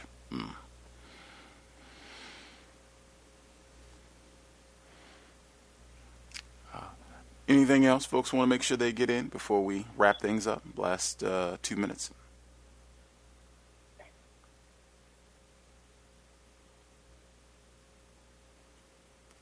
Everybody satisfied? That's cool in the gang as well. Well, they had posted an article earlier this year about these Twitter robots, Twitter bots. I guess they post things, and this is one of the reasons why they use that decoding system. I think I told you last week how sometimes when I try to access the page, they give me like this, spell this word out, and it's decrypted, and it's always those type of things that want you to check, you're not a robot. And a lot of things that get posted isn't even posted by a human being. So to keep that in mind. I believe they say something like 40% of the stuff that's posted on social media is posted by one of these robots.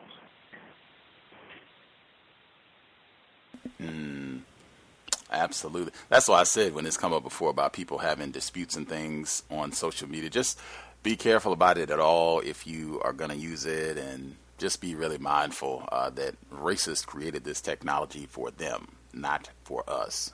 Just keep all that in mind. I did find the post about the Kansas officer. That is quite chilling. I won't read the whole thing, but it says Facebook user Rodney Lee published the comment at 11:50 p.m. last Thursday on Lenadra Williams' Facebook page. "We'll see how much her life matters soon," he wrote beneath a 2-year-old photo of Williams' daughter, India.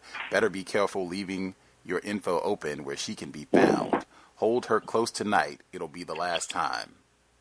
And they confirmed that this was an enforcement officer with the Overland Park Police Department. But yeah, that is race soldiers, and I'm sure he'll be re-employed in some enforcement department, hopefully not in an area near you soon. Anybody else comment they wanted to get in before we wrap up last minute?